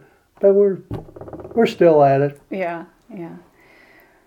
Well, we've been at this for quite a while now, and I still have just a few more questions here. Do you want to take a quick break, or I'm okay. You're okay to keep powering through? If you need to, I'm fine. No, I can keep going if you're all right. Okay. Well, I want to spend a few minutes and talk about some of the key legislation and committee work that you've referenced here a little bit, but what would you say was the most controversial, or what were the most controversial legislative issues during your time in the Assembly?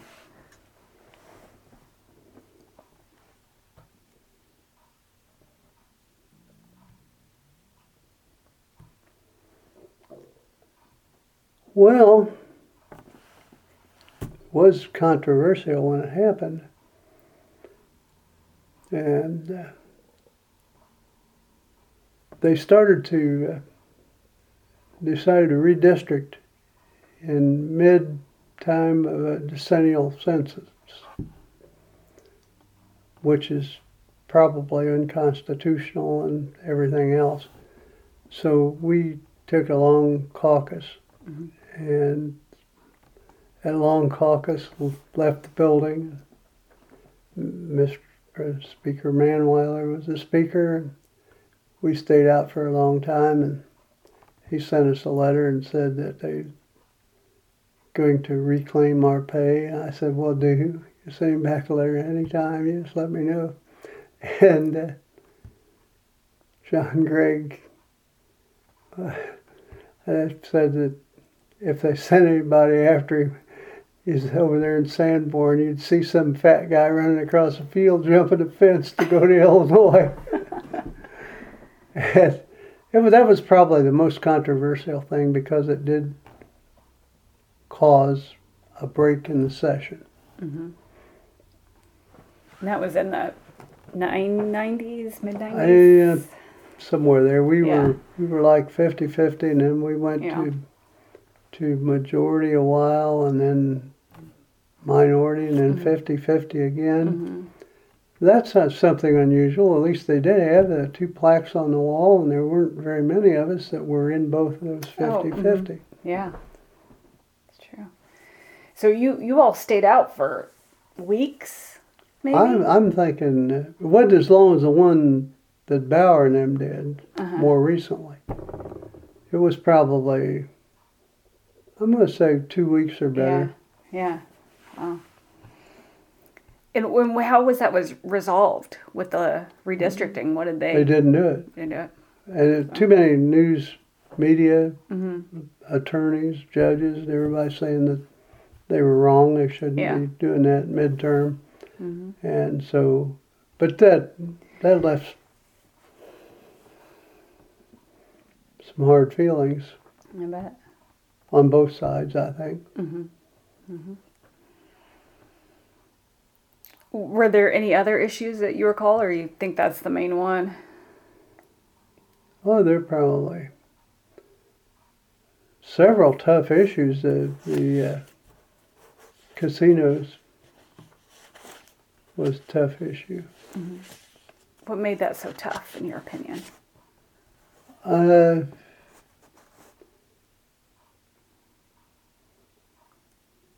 it was close. I mean, close numbers, and people were for it or against it for various reasons. Not entirely morally. So there were some that were morally against it, and some that favored it.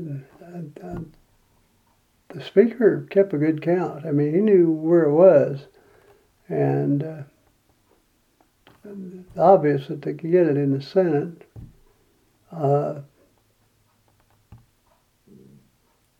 He counted votes, and he'd ask more than once, "Can you do this?" Wouldn't, arm pressure, but can you see your way clear? And my answer to him was that basically people in my area like to gamble, but they like to do it in Las Vegas. They had too many Quakers over here that don't like, morally don't like it. So I said my safest position is to be against it, which I was. And that was a tough issue, and it was down to the last vote. I don't know if you heard of Bill Schreiber, but he was kind of an advisor or office manager for Mike Phillips. He come to the back of the room where I was sitting, and you could see the numbers on the board, and sometimes people play. They'll put a yes and then quickly back to no, or no and then quickly to yes. And you could see that there was 50 votes, and they were waiting for somebody who hadn't voted yet to do 51. And I'm sure that Schreiber was back there to let whoever it was know that there's 50 and they better be voting. And as soon as the person voted and got 51, the machine was closed. I mean, you didn't have a chance to change it. That was a tough issue. Yeah. And that one drug out for a while too, right? I mean, that wasn't a one session issue by any means. I went back to a year before I got over there, and it was that or horse racing, I can't remember which, but J. Roberts Daly, the speaker, held it and had it in his pocket, wouldn't let it go. That's partially what got him beat. Yeah. Well, you've also mentioned several of these throughout, but what were some of the key issues that you championed during your tenure? Oh, I either did myself or supported other people that did book fees, paid book fees rather than paying them locally. Sheila Klinker was always big on that. In a couple of years, she got tired of it and let me run it. And do you mean through the schools, the book fees? Yeah, you go in and pay book fees, and some of the people, like a lady come up and testified from New Albany or someplace, and she had to work an extra job and had 3 kids, and when they get to be in high school, they're running them over $300, and it's difficult, when you got 3 kids to buy clothes, let alone pay that kind of book fees. Yeah. The opposition always said that they just more appreciate them and they'll tear them up. How you going to do that? I said, like you do at a library. If you tear up or lose a book, what do you do there? Well, you pay for it. Yeah, that's what we do. Yeah. And I served as chairman on an interim study committee on libraries when the funding was cut from the federal government, and Marion County Library wasn't getting enough for interuse, so they were declining to recognize others. And I learned, as chairman of that, I learned how many library districts there were and tried to come up with a reasonable solution that would make everybody happy.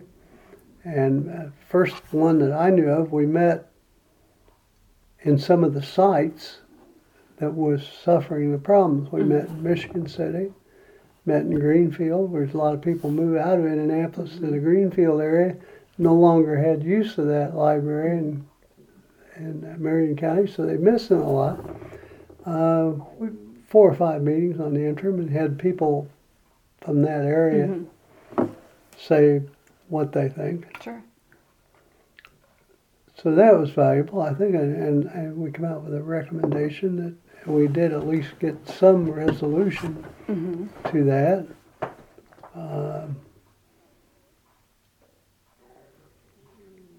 We talked already about the payday loans.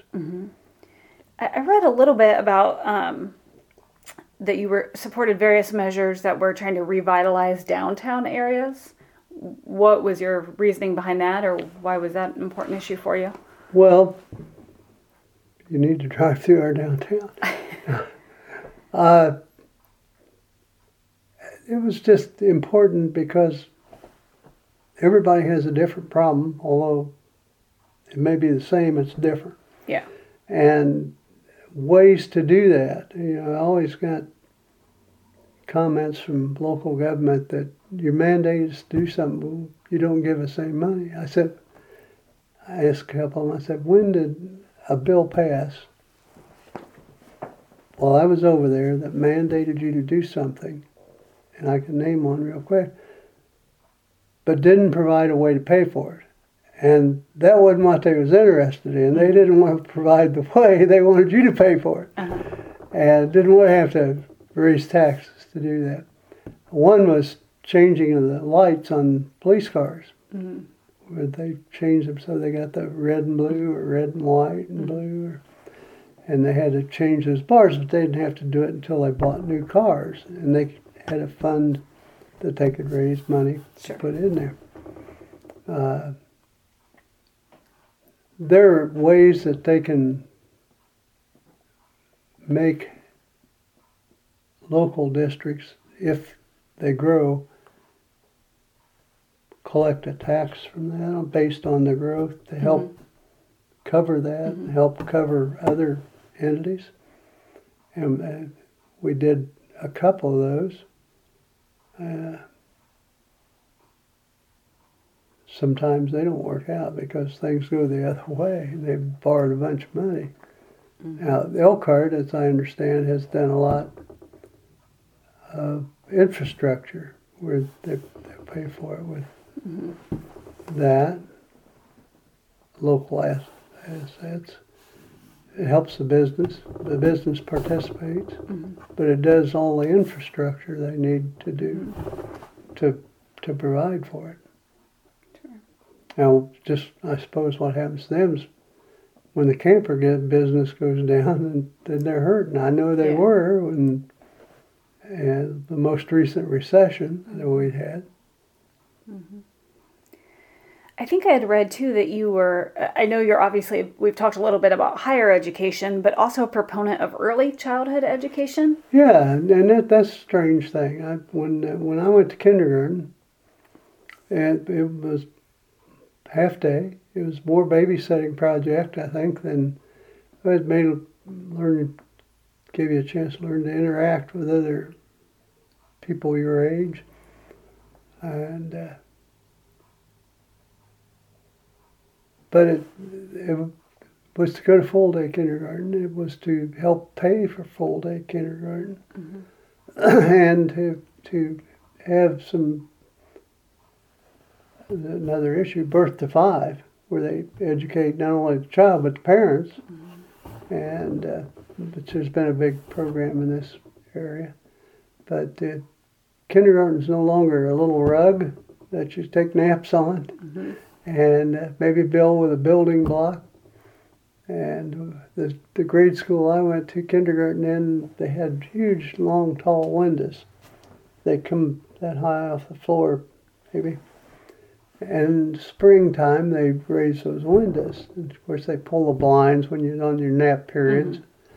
And I found a way that I could scoot my rug over to that window and be out that window on my way home before everybody knew.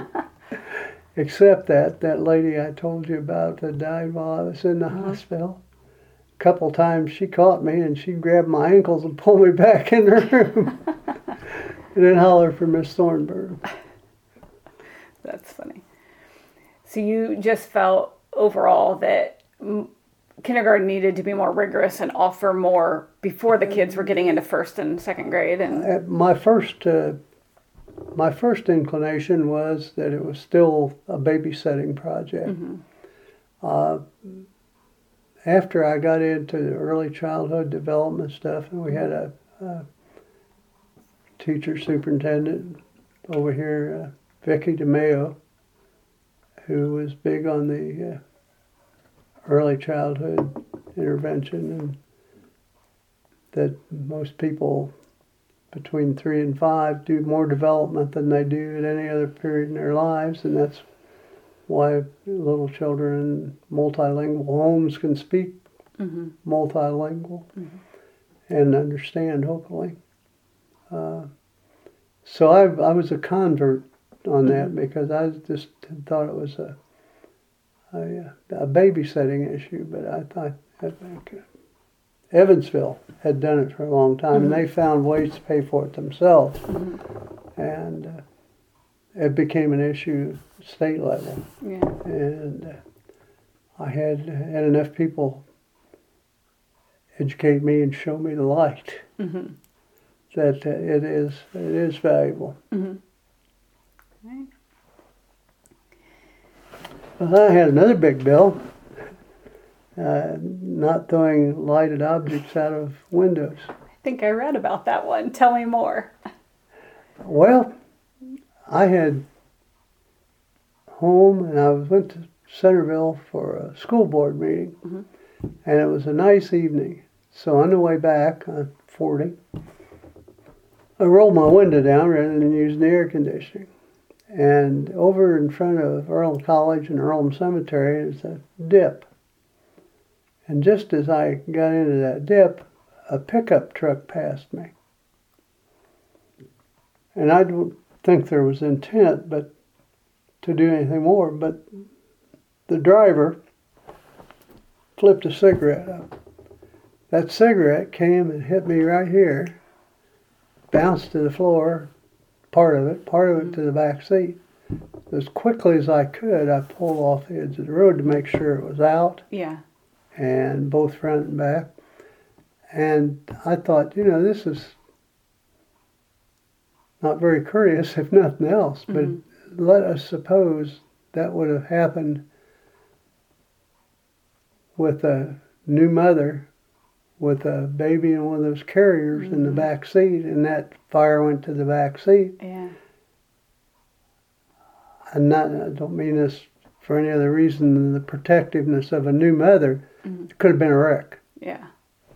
That if that happened in that case. So I passed the law and get everybody something that can't enforce it, so on and so forth. Got even some little packages, cups like that from Georgia. Somebody was making them where you can put water in there and dunk your cigarette in and then put it down in the waste part and empty it when you feel like.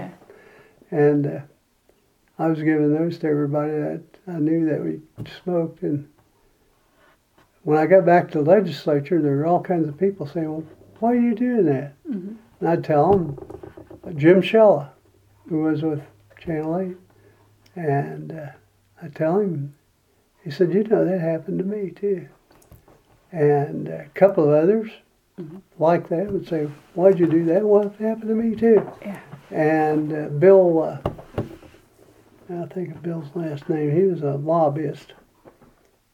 But he asked me, and I told him, he said he was driving his pickup and he had all his clothes in the back of the car trunk, pickup bed, and flipped his cigarette out, and it burned all his clothes up. Well, it's okay. It's not flipping into where it can be a danger to another life, or sure.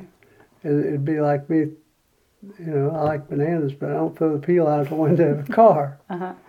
And there are other dangers. A lot of states have where you can't do that because of fires. Right. And in my opinion, it also would cover firecrackers, and which ordinarily is illegal anyway.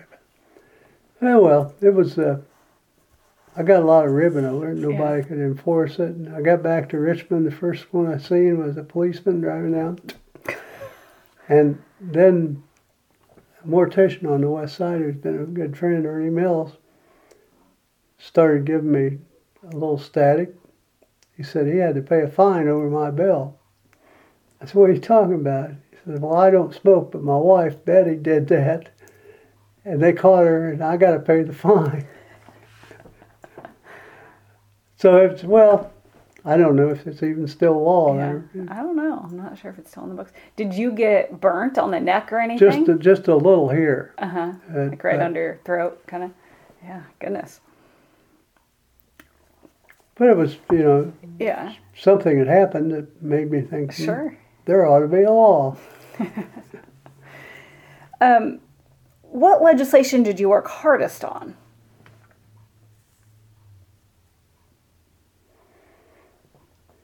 I'm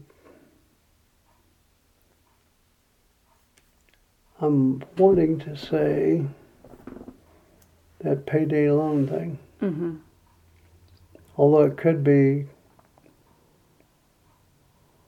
budgets for primary and secondary, post-secondary. Mm-hmm. And some language within that too. Mm-hmm. The one that I remember, Education Committee, they wanted to change some laws in Marion County. And we were in a committee hearing on the bill. Everybody in there was pretty much speaking for the bill, Mm-hmm. except a couple. And I asked Chairman, let me ask a question here. How many of you live in Marion County? 3 out of probably 50 held up their hands. The others were trying to change Marion County law, don't even live there. How many of you have a child or a grandchild that go to school in Marion County? 2. And so it didn't make much sense to me that for whatever reason this group of people had very little interest in Marion County schools wanted to change Marion County schools. That was, I think, a little working, little. Mm-hmm. What else did we do that took a lot of work?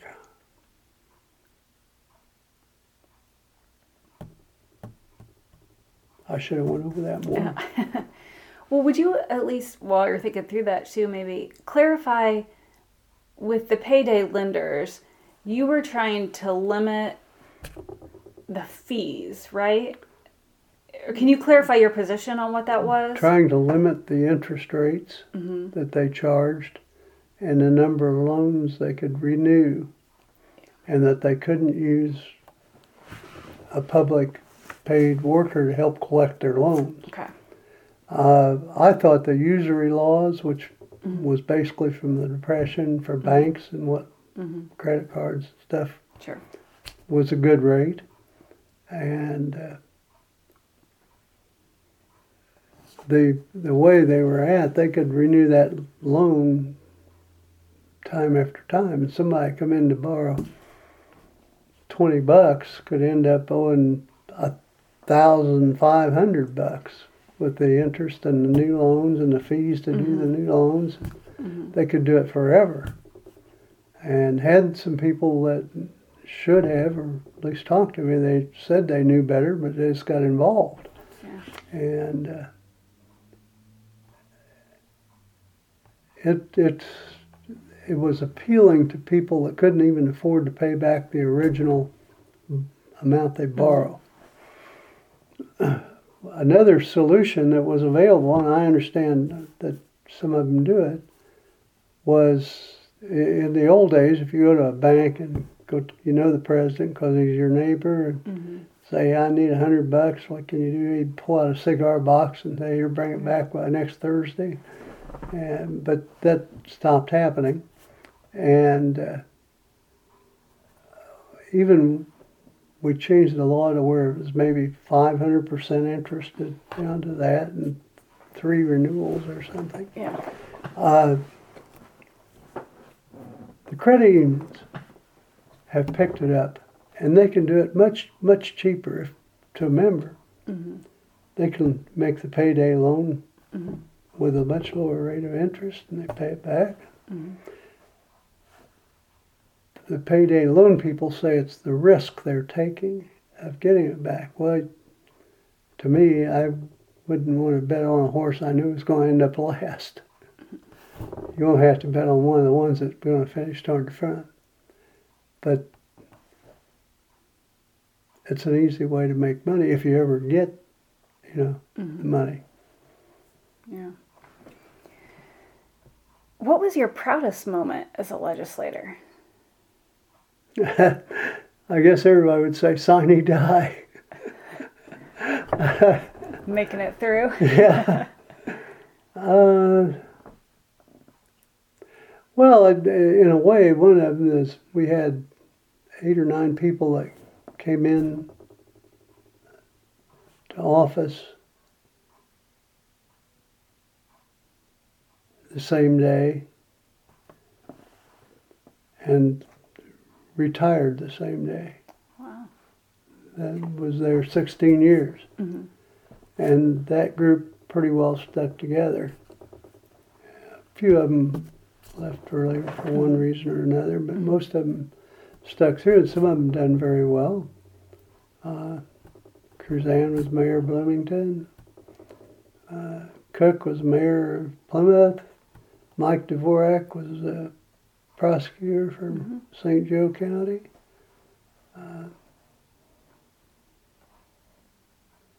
Who else? Oh, down at Madison. But everybody but me did something else. I just retired for a couple of years. And then I spent 8 years on the Sanitary Commission. Mm-hmm. So just kind of being amongst that group and sticking it out, you felt like was... It was more than a friendship. I mean, that was one of the pleasing things.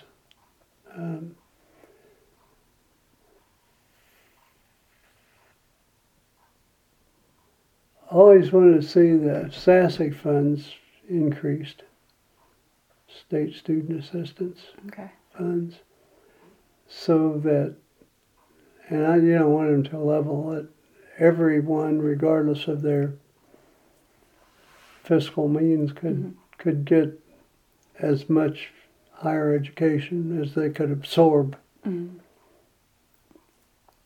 Why was education such an important issue for you? I don't know. It just developed. My father was adopted by his grandmother, and she was raising 2 people, and he made it through the 8th grade and had to work to help, and it was important to him. And I always he always told me, education you get or education someone else gets can never be taken away. And education's never cheap, even if it's an experience education. So I just, for whatever reason, thought it was important and was able to get involved and do some things. And what else did I do? I know I did. A lot of time, one of them was just as a co-author, and Hurley Goodall just had his birthday party and had a statue erected of him up in Muncie. Hurley and I had become friends. It's kind of a strange way to become friends. I ran as a Kennedy delegate in convention, and Hurley had 2, and the guy that was my campaign chairman here in Richmond had, well, at that point in time, it was Carter, and Carter named an official capacity person, which was in this state Bill Schreiber.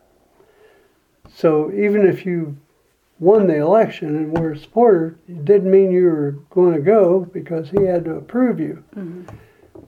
Well, for whatever reason, while I was maybe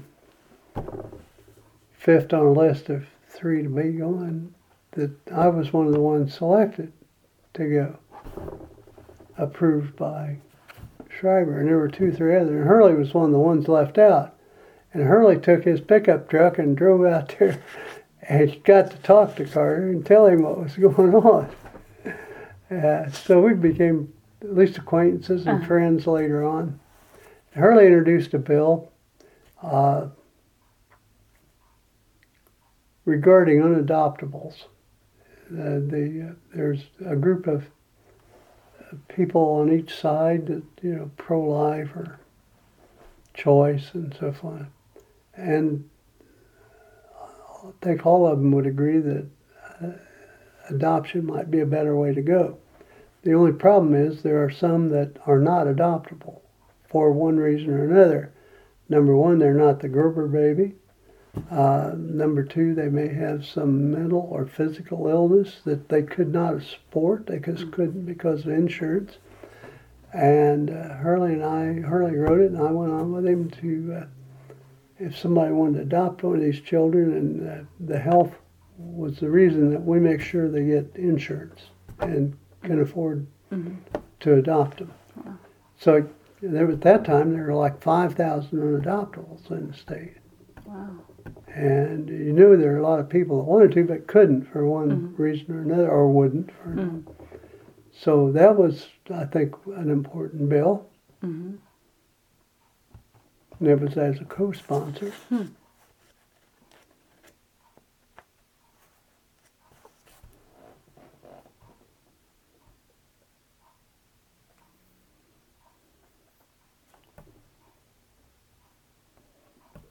Did one in Power and Light.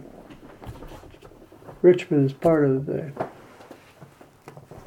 municipal electrics, and they're into everything, including they got the solar things down here. But they needed more energy. IMPA did. In Kentucky, they had a plant that wasn't being used. It had to be, under their terms, used and useful, meaning they had to produce about 50% of their capacity and sell it, or they couldn't charge for the parts of the building. So they were shutting down, and an Indiana firm just across the river could not import that power or run that station. So we, as a legislature, allowed for them to be able to purchase that and use the power in Indiana. Be owner, part owner, and use the power in Indiana. I think that was a pretty helpful situation. While I didn't sponsor it, I think I voted for it. The city attorneys, and some towns don't have attorneys. And there were some in southern Indiana that was so small that they couldn't find an attorney near, so they had to go across the river to get a city attorney for their town council or whoever. And that had to be made legal too, which is a common sense thing. Sure. Yeah. Okay, what else do we need to talk about? Well, how would you describe committee work? Just got a few more here. Now,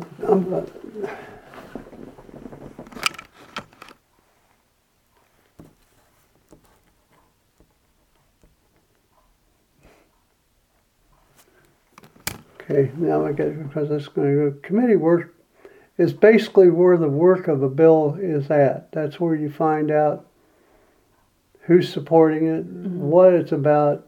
Is it, you always got somebody from legislative services and an attorney assigned, so you can, is this portion of this bill constitutional? Sure. They can give you all that information, and you do the work before you, including some amendments, and the easiest place to get an amendment is in the committee before it goes to the floor. And you take a vote in committee, whether up or down, that you pass it out to the floor with recommendation to pass, or you beat it up in committee, or just hold it. And that's where the work is, and people that are familiar with those committees know more about that specific area than, say, I would. Like judiciary. We had people that were lawyers and judges and Right. police officers on judiciary, and I may not understand the difference in may and shall, but they do, and they get it ready. And also, you can check with them to say, "Hey, I don't understand this." Yeah. But the big work is done by committees. I had found it's nice to say you're on Ways and Means, and everybody that's ever elected to the General Assembly should be sentenced to one term on Ways and Means. You find out more about state government there and how it operates because they all come in and try to justify what they're asking for. So you learn a lot. But the other committees are also important, and I was like an acting chairman for a while on a public policy. I've been on commerce and education, and most of my time was in that, and enjoyed that. And there's a lot of work done to that. The one negative, and it doesn't have to happen to all of them, the one negative to committee meetings is if I have two committees at one time, I can go to the chairman of the committee and give a proxy that I vote with the chairman on this bill, on this bill. You got to sign it and date it. Not quite as good as it should be if I could attend both meetings. Sure. But I guess there's just things that happen that it shouldn't happen, but it does. There was one committee meeting that we had, and I forget what happened. Something bad happened. They had a bill on the change of time, and the committee rooms were in process, and we had to meet in the hallway about over toward the SOB and the state office building. And that time bill was on the agenda. I know what it was. It was when they had the all-night attack on Iraq or something. Sandstorm or whatever they call that one. The Desert Storm? Desert Storm. And so everybody was up watching that whole night. Yeah. And there was 3 people there, lobbyists and 2 legislators. There's not a quorum, definitely. So there was a situation that controlled a committee meeting. I don't think it would have passed at that time. Anyway, it took quite a long time to get back to the daylight savings time. I wrote that down because there's something I want to say. I'll remember now in a minute. Trying to see what. Would it have to do with commerce or? No, it was probably unrelated to anything. Just a highlight. I had the committee thing down. Yeah, I did like commerce and I liked education. I guess education was the one I would go to more regularly. Well, you also chaired the financial institutions, right? Yeah. Yeah. 4 years. Yeah. Wow. Okay. Well, if you remember what that is, we can certainly come back to it at any point. But tell me about the biggest hurdle you overcame while in office.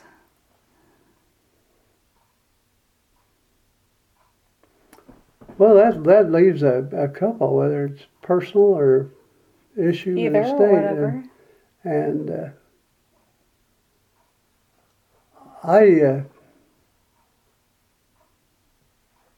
I guess there's a couple times with physical problems that it was difficult to overcome, but got back with it. In fact, one doctor told me once, "Oh, you'll never be able to do that again."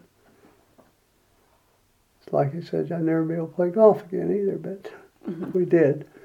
And there were some issues that happened in the legislature that was, I think, maybe difficult. One of the things, something we all notice today, at a certain point in time during my tenure, my service to the legislature, things became and started to get more bitter. People that, when I'm first over there, we had 3 or 4 people play golf, and then a new guy, Republican, comes in, and we invite him to play. He plays with us. You know, we're going to disagree on issues, but outside of that are friends. Sure. And sometimes it even gets so bitter that it got so bitter that political rift means more than the friendship. Mm-hmm. And that was difficult. People often ask me if I miss it, and I said, I miss the people, but I don't miss the process.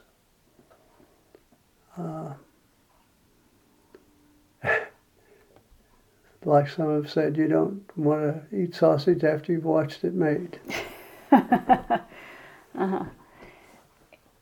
And do you feel like that's because it changed during your time there, or? Yes. Mm-hmm. Yes, it changed and started changing in probably 94, 95, somewhere along there. Mm-hmm. One individual in particular had a problem with tires. People would take old used tires, and they had mountains of tires, and these things would catch on fire and make horrible smell and smoke for years and years. So he introduced a bill that would have charged a tax on each tire, a quarter, maybe. And that money was to be used for research to find a recycling method for those tires, which is a good idea. I carried that bill with him, and we got that bill through and passed. And the one thing Governor Bayh did never ever want was a tax. And he was pretty angry about that until such time as it was repealed. Although there were things that they found, you got one out here, they make brake drum liners. And which is, they probably don't use them all, but it helped control some of the environmental issues. So we made the governor pretty unhappy over that. And I told David, I said, they'll use that against me in my next campaign, that I did a tax. Mm-hmm. He said, well, I'll come down and campaign for you. And about halfway through, I sent him a copy of what they were sending out. He said, I'll come down. I said, don't mess your life up. I can handle this. And we did. But you just knew that was going to be an issue, even though you did it for one of their members. Mm-hmm. Something that I thought not only was for that area, but for the entire state. Mm-hmm. I don't know where half of the tires that are used in this community go to. Mm-hmm. I do know those that go to the waste area have to be cut up. I think, didn't they try burning them in Indianapolis where they had the generation when they used all the trash? Mm-hmm. Yeah. Okay. Well, what, in your opinion, is the most important work of the General Assembly? To pass a budget. Mm-hmm. That they can get by without probably anything else as long as they have a budget passed. Mm-hmm. Now, there are other nice things to do, you know. Mm-hmm. How some of that money is used. I was on an interim committee that was talking about whether you used phonics or whole language. Now, Purdue is a good school for teachers, is a whole language people. But there are those around that depend on phonics. Mm-hmm. And in fact, one of my wife's discussions, she said, I learned with phonics, didn't you? I said, you know what, it's been so long I don't remember.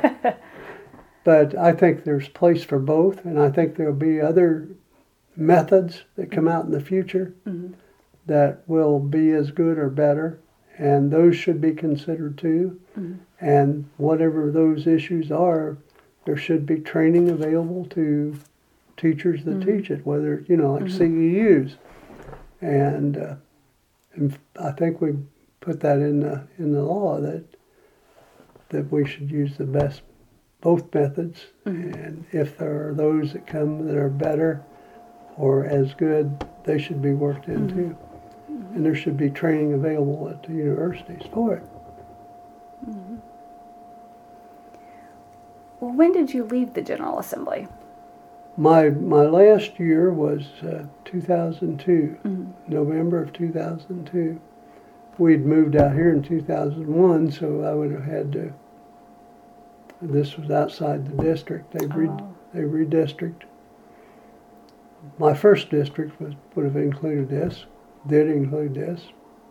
Then it expanded and picked up because when they redistrict, they got to have so many people based on the census, and included Abington and Milton and Cambridge, one or two precincts in Cambridge. Then the year I was ready, the first time I ran, it was a 57% Republican district. That was a 2-vote landslide.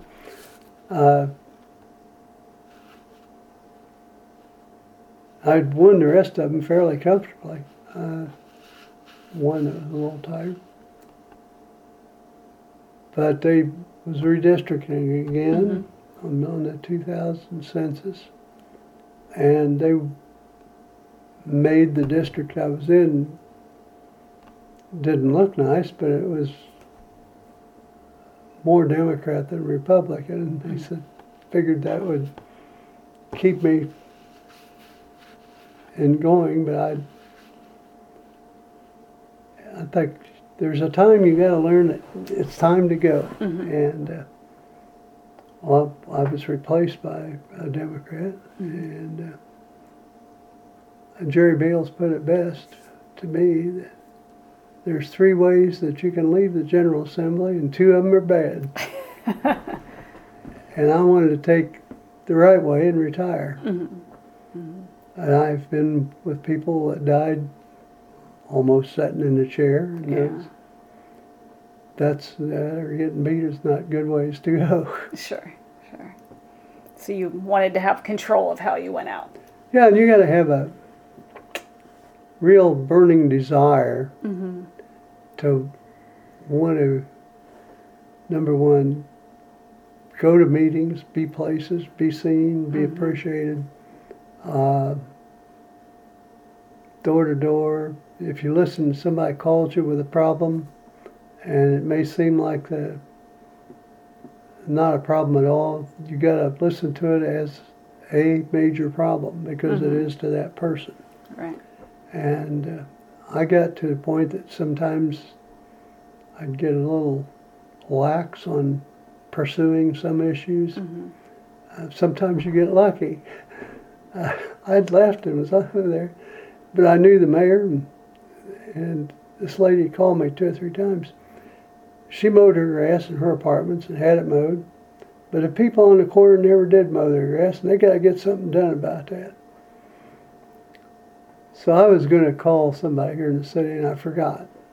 I came home the next weekend, Mrs. Grimes is on the phone again, and I'm thinking, oh my goodness, I forgot.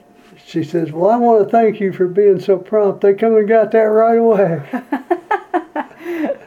You lucked out there. Yeah, I was ready to flip out. Yeah, that's funny. Tell me about the issues surrounding the subsidized health insurance for former legislators.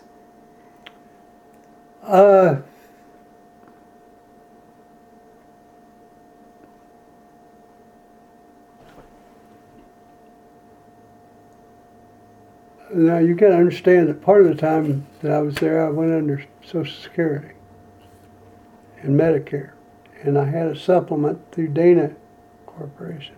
And is Dana, I meant to ask you this earlier, is that what Perfect Circle becomes? Yeah. Okay. And so at the point in time that happened, it would have cost me $1,000 for, or $1,400 for a backup. To the best of my knowledge, I may have had that for a while. It was costing, I don't know, like before I got to be 65.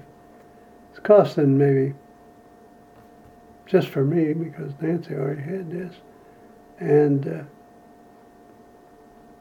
I think it was $600 or $800 a year, which probably is reasonable. I mean, they did have an insurance for dental care, which I still maintain. It was like 97 cents or $2 a month, something ridiculous. I had it at Dana, so there'd been a backup. But Dana, when they folded up that time, they withdrew the insurance for dental. So that's the only one I have now. And for whatever reason, I don't know what it was, instead of paying my 97 cents a month, the state pays for it. I didn't even know it was going to happen, but I sign up each year to maintain the dental health and send it back into the clerk's office. Now, they put a stop to that, and some of the legislators, I don't think they left just because of that, but they were planning to leave anyway, so they continue on the subsidized insurance. And whether it costs them anything at all, I don't know.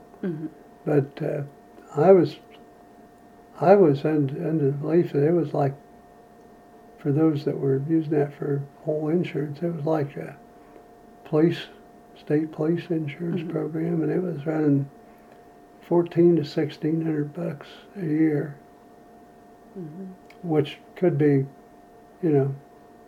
right now the insurance I have, it's an Advantage plan through Dana, and out of Blue Cross out of Michigan, and it's like Medicare. I pay a minimum, and to begin with, it's higher than Medicare because it's $300 a month, and I have not paid any of that yet. I have nothing out of pocket. If it hit $1,500 out of pocket in an in-network facility, then they pick up everything. But up to that, I pick up 20%. Sure. But it's, like doctor's visits is all I've had for a couple of years. Now, they picked up a good penny when I was in the hospital with that broken hip. Sure. But the last couple of years, I don't think I've had to pay very much at all. It's fortunate. Stay pretty healthy. Why was that so controversial? It was a freebie. It ended up being a freebie. And people thought that was something that the average citizen didn't get. And I'm sure that one little area at a time, people got it for nothing. Like my dental insurance, because who cares that I'm not paying 97 cents a month? But there was also some issues with some of the leadership doing that. And plus, when the speaker and some other people make extra money, and a lot depends on where else they have retirement programs, and do they participate in that retirement program? Do they live inside 50 miles? If they live inside 50 miles, they're taxed in a different way than, say, here. So there was a lot of issue because of some people getting something for nothing, and they thought that was a lot of. I was never felt like I was paid too much for $11,500 or $600 a year, and I spend a lot of time besides the legislature doing work here and going to meetings here and so forth. So I don't think I was ever overpaid. Did get some things to do that I wouldn't have been able to. Not wouldn't have been able to. Wouldn't have got the opportunity to do. Sure. When we'd go to like state legislature conferences or something and get to play a local golf course that wouldn't even be there other than that. Yeah. But we traveled a lot and did that anyway. As I got to feeling you're paid per diem while you're over there, and you're always being invited to dinner or lunch. And I did not think that I should live terribly different than I live here. Not going to eat hot dogs every day, but I'm not going to go out for Morton's or steaks every night either. Sure. Okay. How would you summarize your time as a state legislator? You know, I've often thought about that. I think for the most part enjoyable. I think for the most part I worked pretty hard. I think I got some things done that help the people of the area I represented, and hopefully the whole state. Some issues, they help the whole state. I guess, you know, if they put it on a tombstone, he worked hard and did a good job.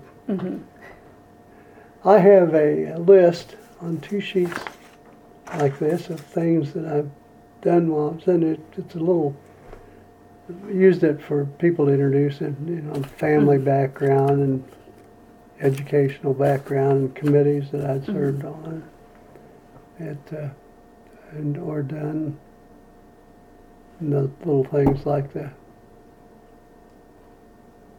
Bowen Welch Distinguished Legislator, Kentucky Colonel.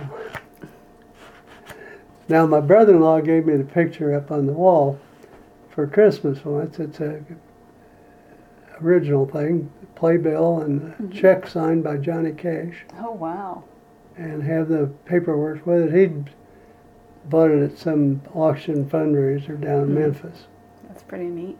Yeah, it's one of the things that, it wasn't tied to the legislature, tied to a brother-in-law. Still pretty cool. Do you have a favorite story or anecdote during your time in the General Assembly? Well, I do, and I'm still worried about what I was going to say about the committee. And I can't recall the exact years, but representative from Connersville, Ralph Underwood, he had been in there's a guy around Webster named Merle Brown. And Merle and Ralph would, one year one would win, the other year. And Ralph was over there when I was over there. And Ralph stayed more than a couple of years.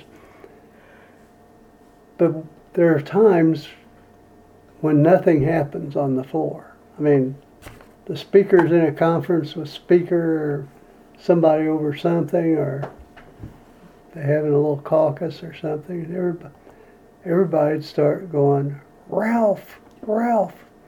And Ralph would go to the mic, and Ralph knew 1.5 million jokes that he could tell in public and in mixed company. So Ralph would get up and tell jokes for maybe a half hour while we were waiting on the resumption.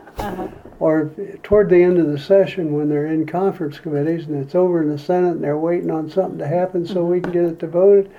And Ralph would get up and everybody would call for Ralph. And Ralph would tell jokes and enjoyed that. And it's a unique situation. Sure. When Bosma was still one of us, and we had a late night something going on. So a lot of times somebody, I don't know who, probably some lobbyist would send big boxes of apples back to the back of the, set them in the window and people go buy or grapes or something like that. So one night, Bosma had Greg and a couple others got the idea we take up a little collection, send one of the legislative assistants to go get as many sliders as they could get. This is about 10 o'clock. Yeah.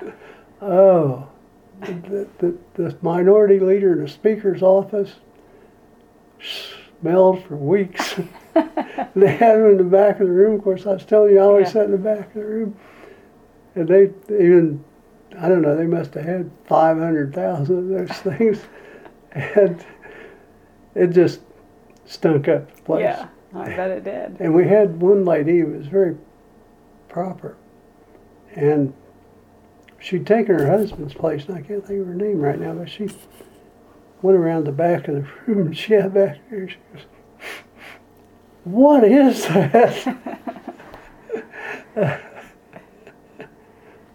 Oh, there was some humor. Yeah. There was some humor. Light moments, too. That's funny. What lessons, if any, did you learn? I, and not maybe learned, but learned to maintain patience. The end of a session is a lot like negotiations for a contract in a union. It goes to the last minute, and it doesn't mean because you got 59 seconds left that it's going to be bad. Mm-hmm. And sometimes the good and the bad mix, but don't get excited. And one of those times, the days long gone, they'd set the clock back or stop the clock.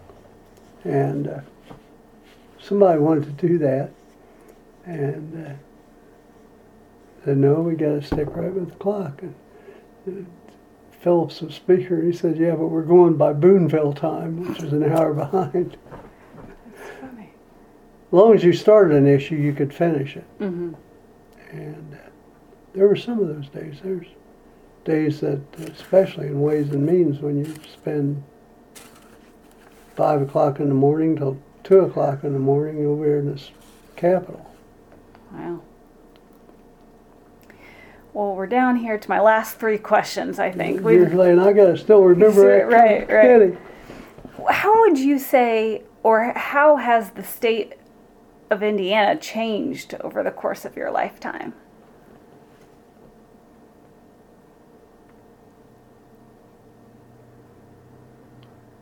Well,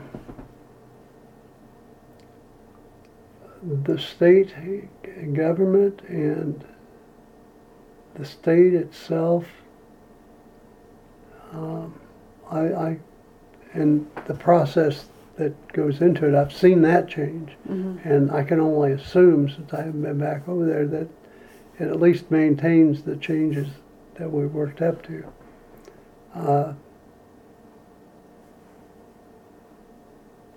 I think the changes that have happened for the good. A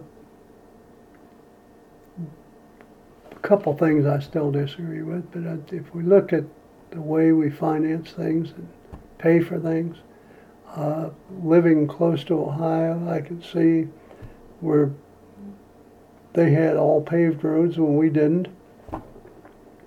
However, when those roads need repaired, they can't repair them, and we're still paving and repaving. Mm-hmm. The one negative I seen was selling the interstate up there in the north. It didn't do a lot for us, but that's just my opinion.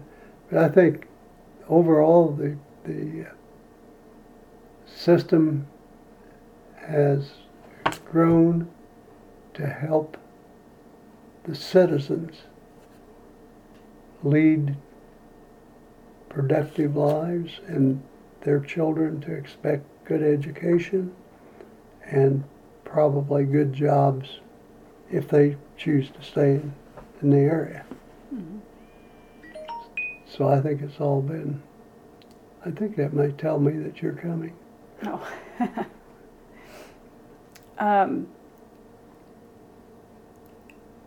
Do you think the General Assembly has changed even since your time? I know you haven't been there, but from what you read, or? Well, when you have a majority like they do, Mm-hmm. it's bound to be a change. Mm-hmm. Somebody asked me if it surprised me, and no, it didn't. It's, the only surprise I got was they didn't have 77 or 80 members, because of the way, even though they're designed to be a geometrical picture, probably the best case of gerrymandering I've ever seen before this last election. I used to talk with Dick Mangus, who had done a lot of that forever and ever. I'd say, Dick, can't we get computers that could just draw these perfect districts and have them balanced and look nice and be productive by being kind of bipartisan? He said, we could, but you couldn't get anybody to vote for them. And that goes back to when we split up the 3-member districts in Indianapolis. Mm-hmm. There were 3 members in a district, and they were either in a district that was going to be Democrat or Republican. And one of the Republican districts that went to single members, 2 of them that lived within a block and a half of each other were very good friends, and they didn't want to be running against each other. So they drew the line down the middle of the street, down the middle of an alley, and back to the old district, so that the guy wouldn't have to run against his friend. And one of them had been eliminated. Area in South Bend, the guy wanted his district to include his school, so they drew the district so it included his school.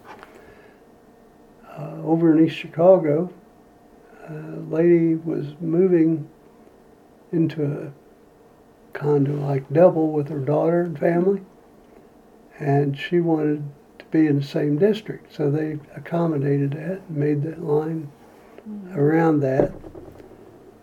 But I think overall, Mangus is right. He said, would you vote for a district when you knew that you were going to be knocked out by your best buddy? Yeah. Probably not. In your opinion, is that an issue the public should be concerned about or aware of at least? I think there are probably enough people aware of it that expect a perfect answer. Uh-huh. And there's not going to be a perfect answer. Uh-huh. Someone's going to be disappointed. I don't remember the groups, but there are different groups that work for the public drawing of maps. Mm-hmm. While I may not like it, it's worked pretty well since, 1851? Mm-hmm. Mm-hmm. And here we are a couple hundred years later. Mm-hmm. And I may not have liked it every time, but it has worked, and it has not driven us into being a dictatorship, I don't think. Mm-hmm. What, if any, enduring qualities do Hoosiers still have or hold dear? 500-mile race. Oh, I think a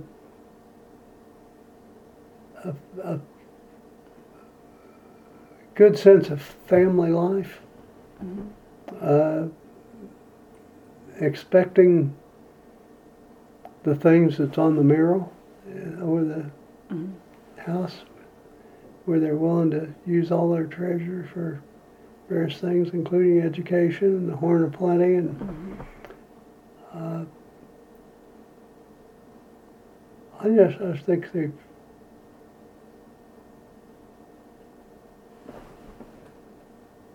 depend, and I still believe over 50% will depend on religion, a morality, and lead a life where they're not told to do everything, but and can expect government to deliver on issues of importance. Mm-hmm.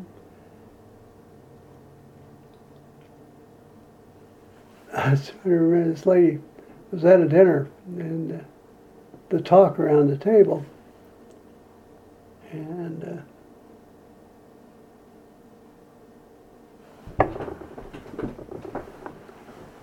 the way she put it was,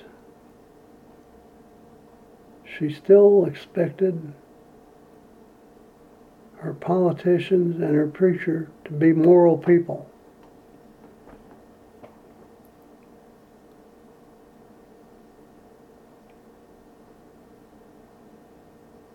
If she was the wife of a senator,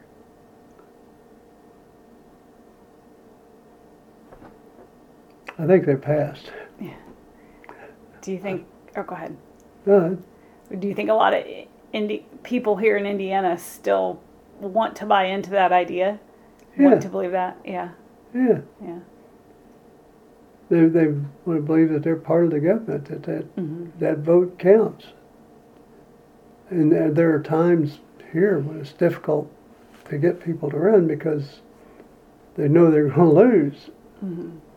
But in fact, there are a lot of people that are qualified, that do not get involved. It takes time, it takes money, Mm-hmm. it takes your time from your family. Mm-hmm. And I guess until there's some corruption, and then you find enough people that'll run and get elected. Yeah. And eventually the legislature's kind of like that pendulum, Mm-hmm. swing back for whatever reason. Mm-hmm. If they had been almost like it is now when I first went over there, Mm-hmm. and went from something in the 30s to 48, and then 50, and then the majority. It was a unique situation too, that we had a long, hard time trying to elect a speaker, and that's when they decided on the stereo speakers. One from each side, they'd Mm-hmm. alternate days, they'd Yeah. have certain number of bills that they could call, even if they Mm-hmm. were political. And then to change that, because we looked at everything, and I had my favorite Thanksgiving that year. I was supposed to fly up to Minnesota with my wife and daughter, and we didn't get back here till late, so I had my ideal Thanksgiving. They'd already left my plane ticket, and I watched football and ate pizza. So they had to decide what they would do rather than stereo speakers, Mm-hmm. if that happened again. And it did happen again. Mm-hmm. And I think the Republicans were in control, and they all knew. I think McIntosh was going to be the next governor of the state of Indiana. So they passed a bill that the speaker would be of the same party as the governor. And that didn't happen. Frank O'Bannon, I think. And so that's how John Gregg got to be speaker by himself and without being stereos. Well, that really is all my. I asked a lot of questions here today. Is there anything I haven't covered though, or anything that you want to talk about? There is, but I can't remember. Something about committee work. Yeah.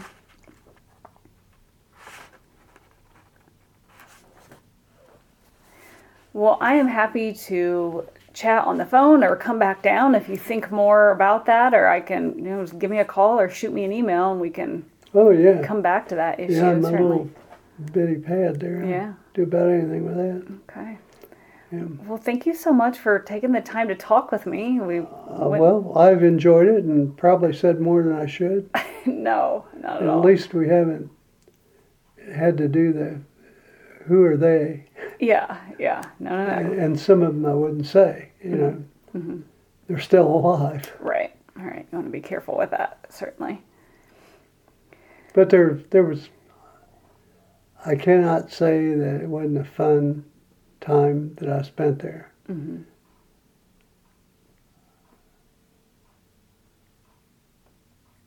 And made a lot of good friends. Mm-hmm. That's good. We, some of them are still around working for, the universities or Mm-hmm. governors or such. Mm-hmm. And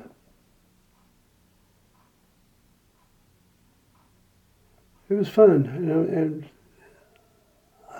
I guess if you're going to leave and say it was fun, like taking a vacation and you spend 2 or 3 of the best weeks you ever spent. Mm-hmm. But if you go back, it's never the same. And I'm glad that I had finally got away before it Sure. did not become friend. Yeah, the same. Why am I lighting up? Well, News flashes. is there anything that you feel like you want restricted on that form, or anything you would want me to cut or anything like that? I don't remember what I've said. Don't think you said anything controversial, but Yeah, I don't think I did. I don't think I maligned anyone specifically. I don't think so. Did not mean to anyway. Well, if you're fine with that, then if you want to just print your name here at the top and then check no restrictions there, and then just have you sign here on the back, and I can fill out the rest.